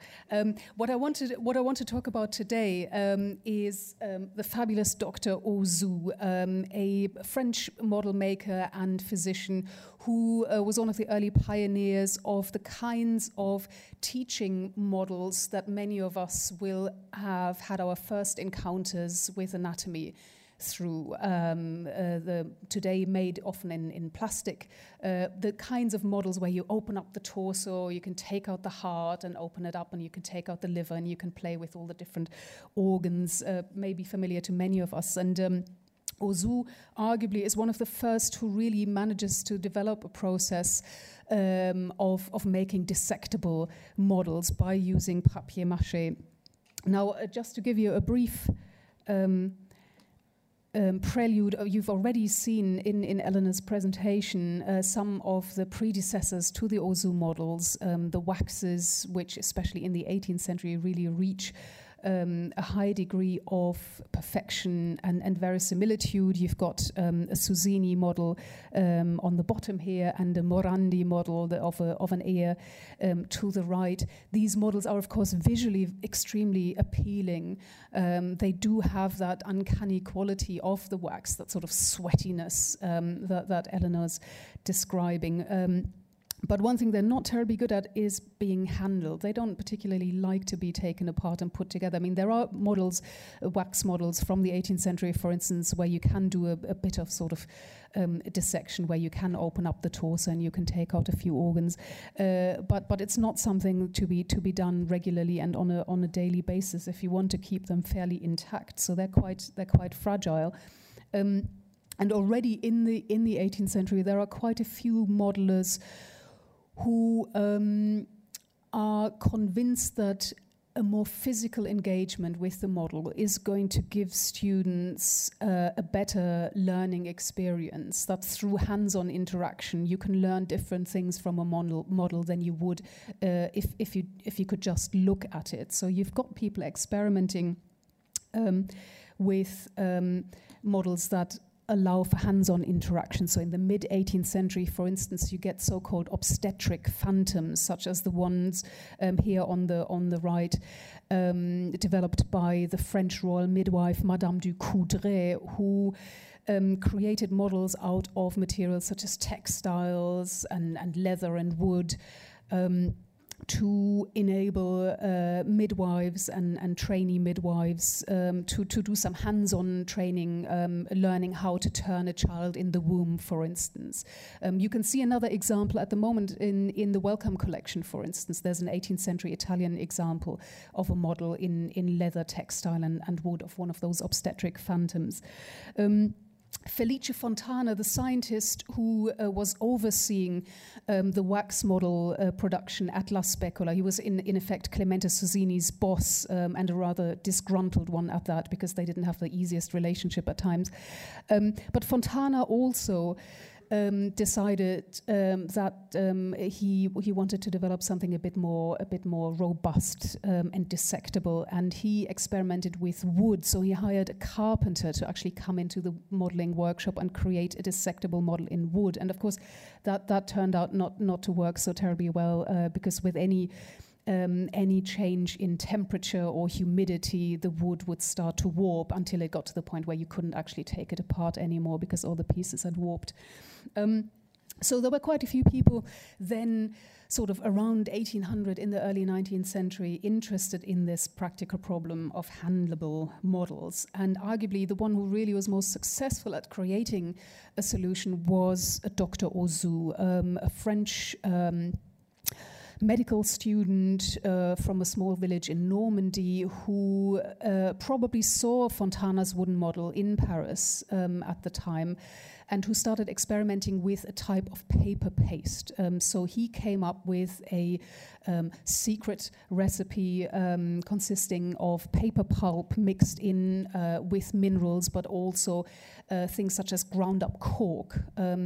And he ended up with a paste that was much more robust when hardened. It was quite light, but it also had a certain degree of flexibility, which really enabled for the construction of models that could be taken apart and put back together again, such as this full-sized model of a human from the Aberdeen University collection.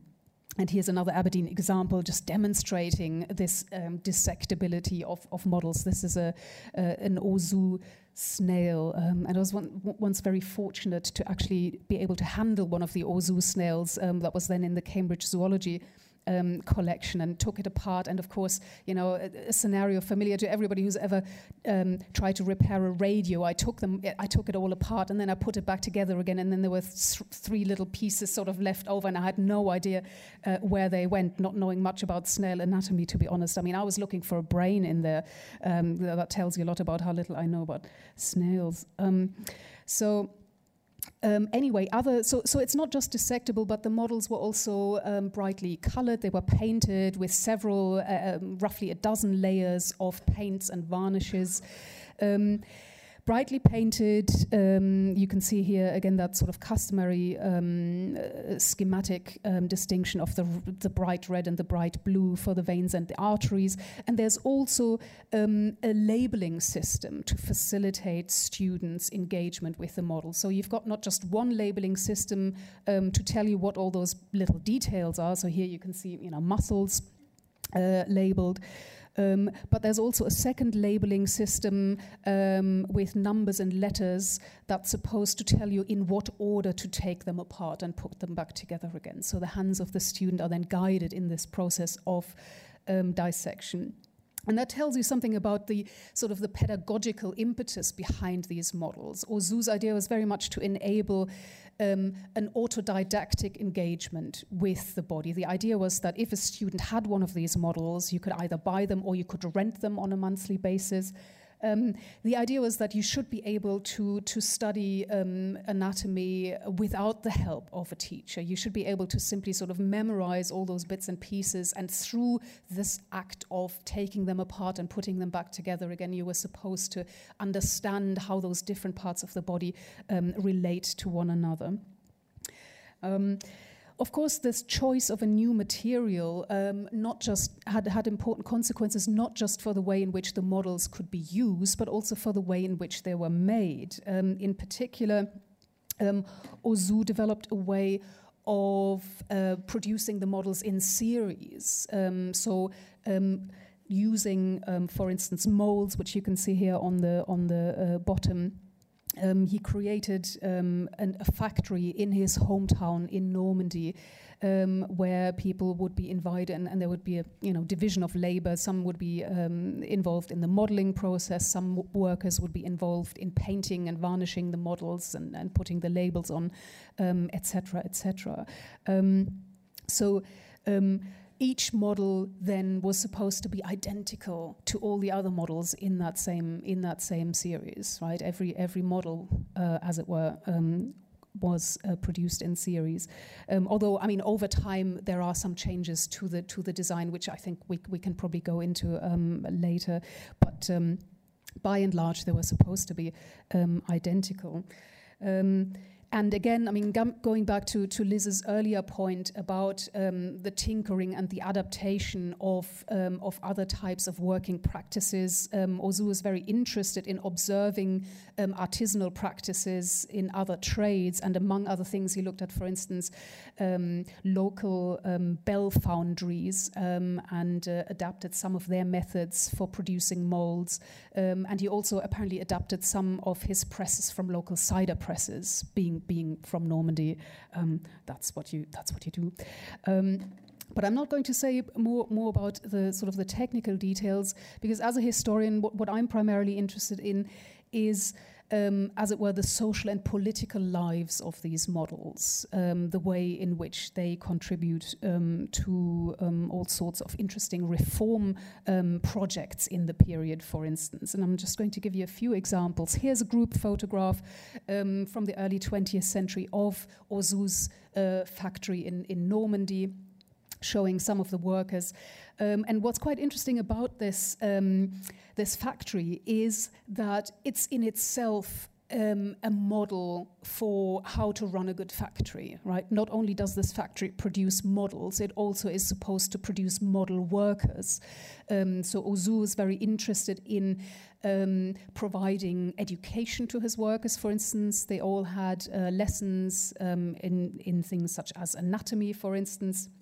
And he also looked to their good conduct. So just to give you an example, here's an American physician who actually went to the factory in the 1860s and observed it. And he said that over this community of workers, Dr. Auzout watches with fatherly interest, and besides attending to the wants, the morals, and the private life of all his employees, he provides them all with anatomical lessons. This last, of course, is as much in his interest as theirs, since no one would undertake the precise and difficult work required without special training.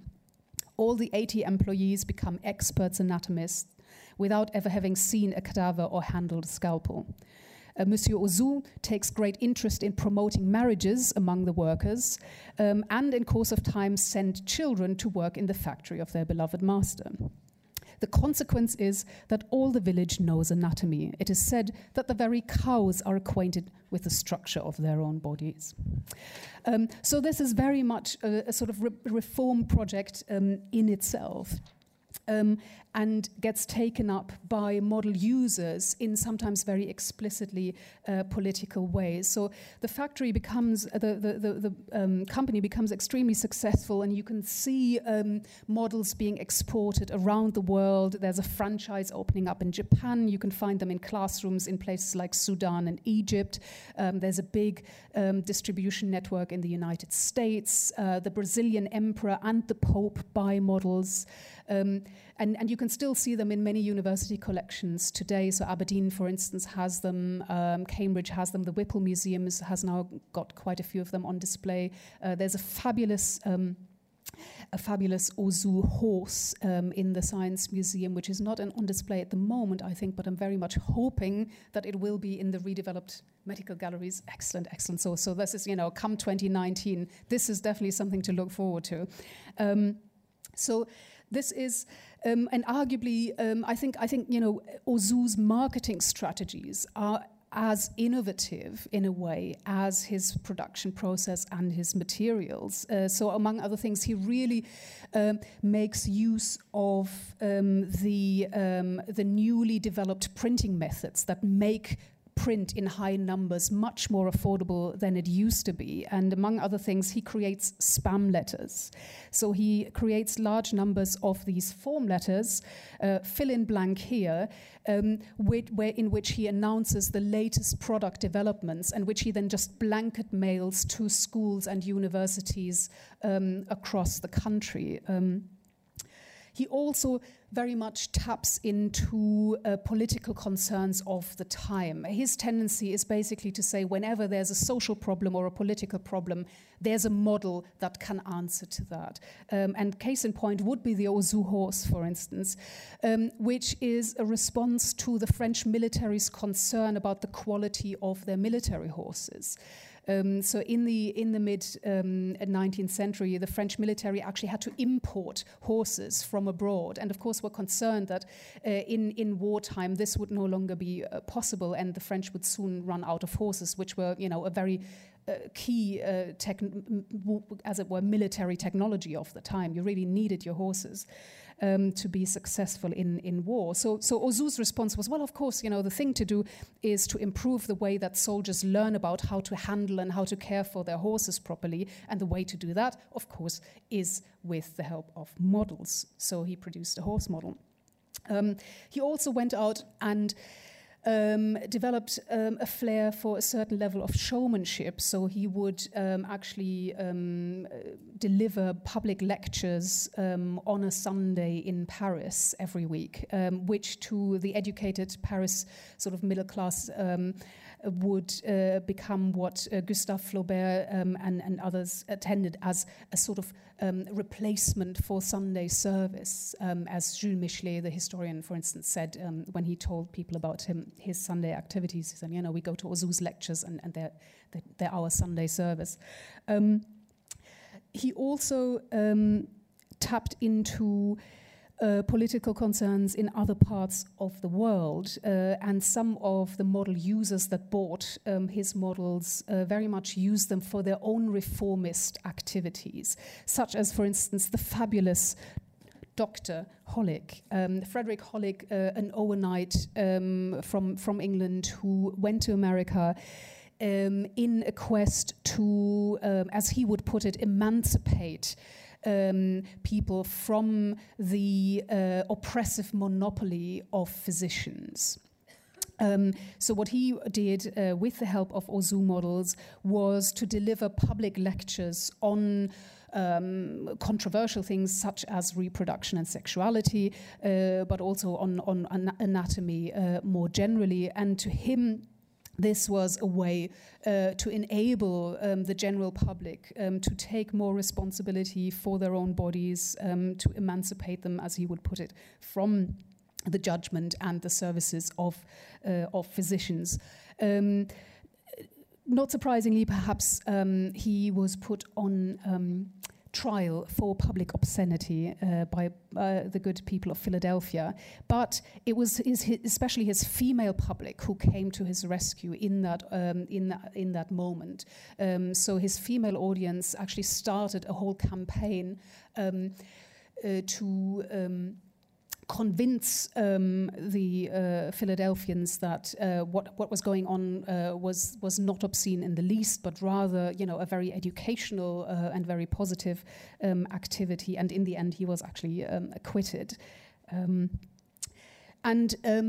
Women were an important audience for these models in the 19th century. Another example of a reformer, of an activist, a political activist who used Ozu models for her purposes is Paulina Kellogg-Wright Davis, a very important women's rights campaign in the United States in the 19th century, who taught herself anatomy and physiology, and then bought an Ozu model, a female Ozu model, like the one you can see here. And she also then traveled the country educating women about their bodies, about reproduction, in an attempt to enable women to take more control of their own bodies and to take better control of the health of their families in particular. But the models traveled even further than this, to Egypt, among other things. Now, I already mentioned that Ozu's own factory in Normandy was a bit of a model factory in the political sense as well. Workers were educated to become proper anatomists in their own right. And one of the sort of more spectacular things that Ozu did was he basically had show exams of his workers. He took some of his workers to Paris to undergo a public examination on anatomy in front of audiences of medical schools.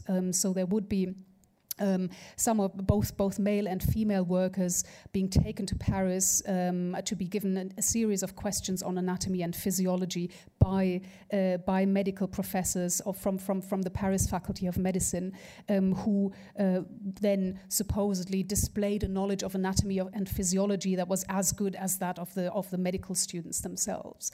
And that, of course, was part of the advertising campaign, because it showed that even, you know, country bumpkins from a small village in Normandy could, with the help of Ozu's model, become proficient anatomists in their own right. one particularly successful example, one model student, as it were, was a young man called Boucher, who started working in the factory as a child, who was then educated in anatomy and physiology, and apparently proved so talented that he was then taken to Paris, to Auzout's shop in Paris, to help with the weekly lectures. And it's at that point that the Egypt connection comes in, and that's why we get Mehmet Ali Pasha and Antoine Claude. So Egypt in the early 19th century was undergoing a series of reforms. Mehmet Ali Pasha had recently taken over the reins in Egypt, and in order to solidify his hold on power, he brought in experts especially from Europe, to reform the military, to reform medical education, to reform engineering education, etc. And so, among other things, he brought a French doctor, Antoine Claude, to create new medical schools for Egypt, and then to engage in a sort of an exchange of students. So the most promising Egyptian students were then sent back to Paris to study medicine there, and one of them actually stayed with Auzout in his shop in Paris. And it was there that Claude met Boucher, this young model student who had shown so much talent, and invited him to come back to Egypt with him to actually work as an anatomy demonstrator for the medical school there. And this great success, this move, from being a child laborer in the model factory to becoming an anatomy lecturer in Egypt, was publicized in the European media as proof of the success of these models and their educational powers. But it was not only the European students who were highlighted as model students for this project, but also some of the Egyptian students as well. Among other things, this medical reform was very concerned with creating a well-trained group of midwives to make sure that child mortality would go down, because quite a few parents were not comfortable in the early years of these new schools of midwifery to send their own daughters to these schools. What the school did to solve that recruitment problem was to actually buy female slaves and turn them into midwives. So they basically bought their students, which is something they should probably try today as well. And what happened with some of these students, again, was that they showcased the success of these talented young women to highlight the power of models. There was one student in particular, Fatma, a girl from Abyssinia, who was amongst the sort of the first generation of slaves who were trained in the school, who was highlighted as a model of success. She herself was hailed in the European press as an agent of civilization for Egypt, someone who had really absorbed her training and improved the lives of mothers and children in these new midwifery schools. So, in other words, you've got scholarly slaves and also sort of peasant anatomists from Normandy pulling together to create this image of the model student. And indeed, in the 19th century, the Auzout enterprise became something of a celebrity, which you can see, for instance, in this French textbook for American students coming to France in the 19th century, which actually uses the scenario of attending one of Auzout's lectures as an opportunity to practice conversation. What does Alexis assist in? A lesson of Dr. Auzout. What does the doctor take apart piece by piece? An artificial human, etc., etc. Dickens comments on him, Flaubert comments on him. He's very much a household name in the 19th century. But that should not, I think, obstruct the more critical views that were present at the same time as well, despite Auzout's utopian dream of anatomical autodidacticism, the idea that if it was just you and the model, you could learn everything there was to be known about anatomy. Despite this this ideal, many users actually found the process rather more complicated than that. And I leave the last word to Gustave Flaubert, someone who had himself attended Auzout's lectures in Paris and actually rented one of his models at some point, who in his satirical novel Bouvard and Pécuchet has the two hapless protagonists engaging in a spot of home dissection with the help of an Auzout model. And here's what he's got to say. When they were tired of one organ, they passed to another, and in this way they successively began and abandoned the heart, stomach, ear, intestines, for the cardboard dummy bored them terribly in spite of their efforts to take an interest in it. Thank you.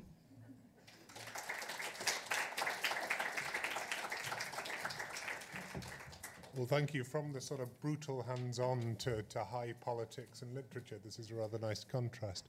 We have a few minutes for questions. Lunch, we've got plenty of time for lunch, don't worry about that. Okay. I just wondered, all the models, the horse and the men models, we always thought they're not full scale. Mm.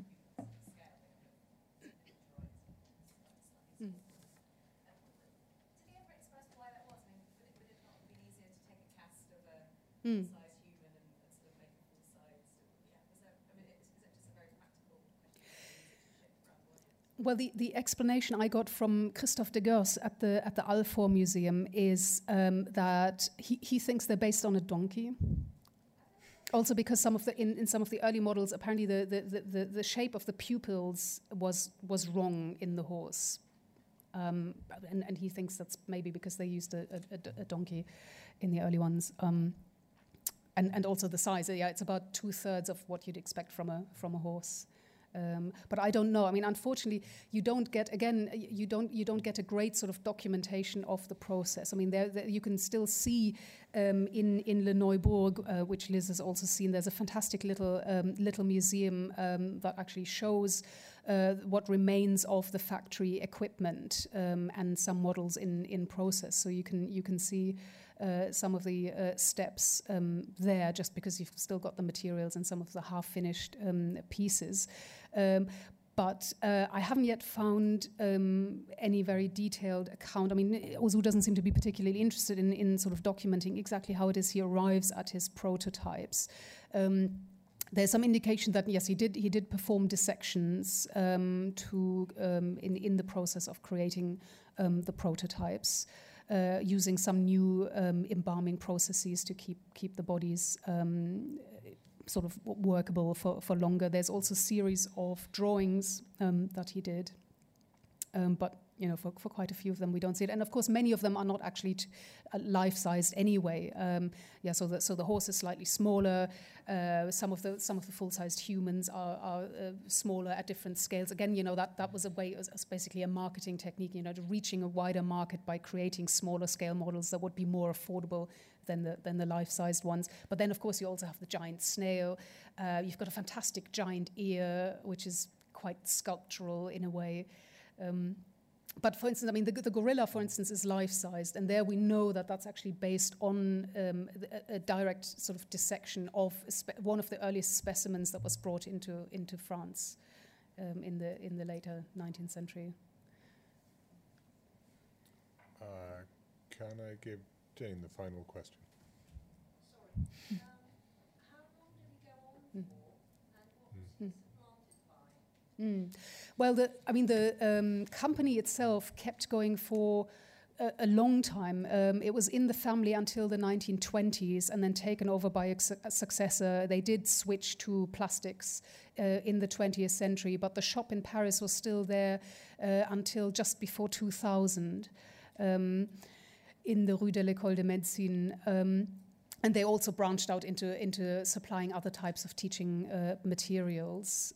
So the company itself had quite a longevity to it. But basically, by the early 20th century, you can see. I mean, and Ozu died in the late 19th century, and by the early 20th century, under his grandnephew, you can see they're really under siege from the competitors that are coming up, especially in Germany. I mean, there's a scathing report by the new owner in the 1920s of how basically the Ozu company is challenged by the inferior quality German models that are coming up.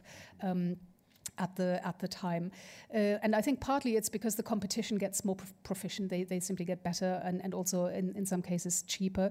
But also there's a change in pedagogical ideas at the time. Liz was already talking about this in that move among anatomists towards more simplification, and you can see that new philosophy coming into general education as well.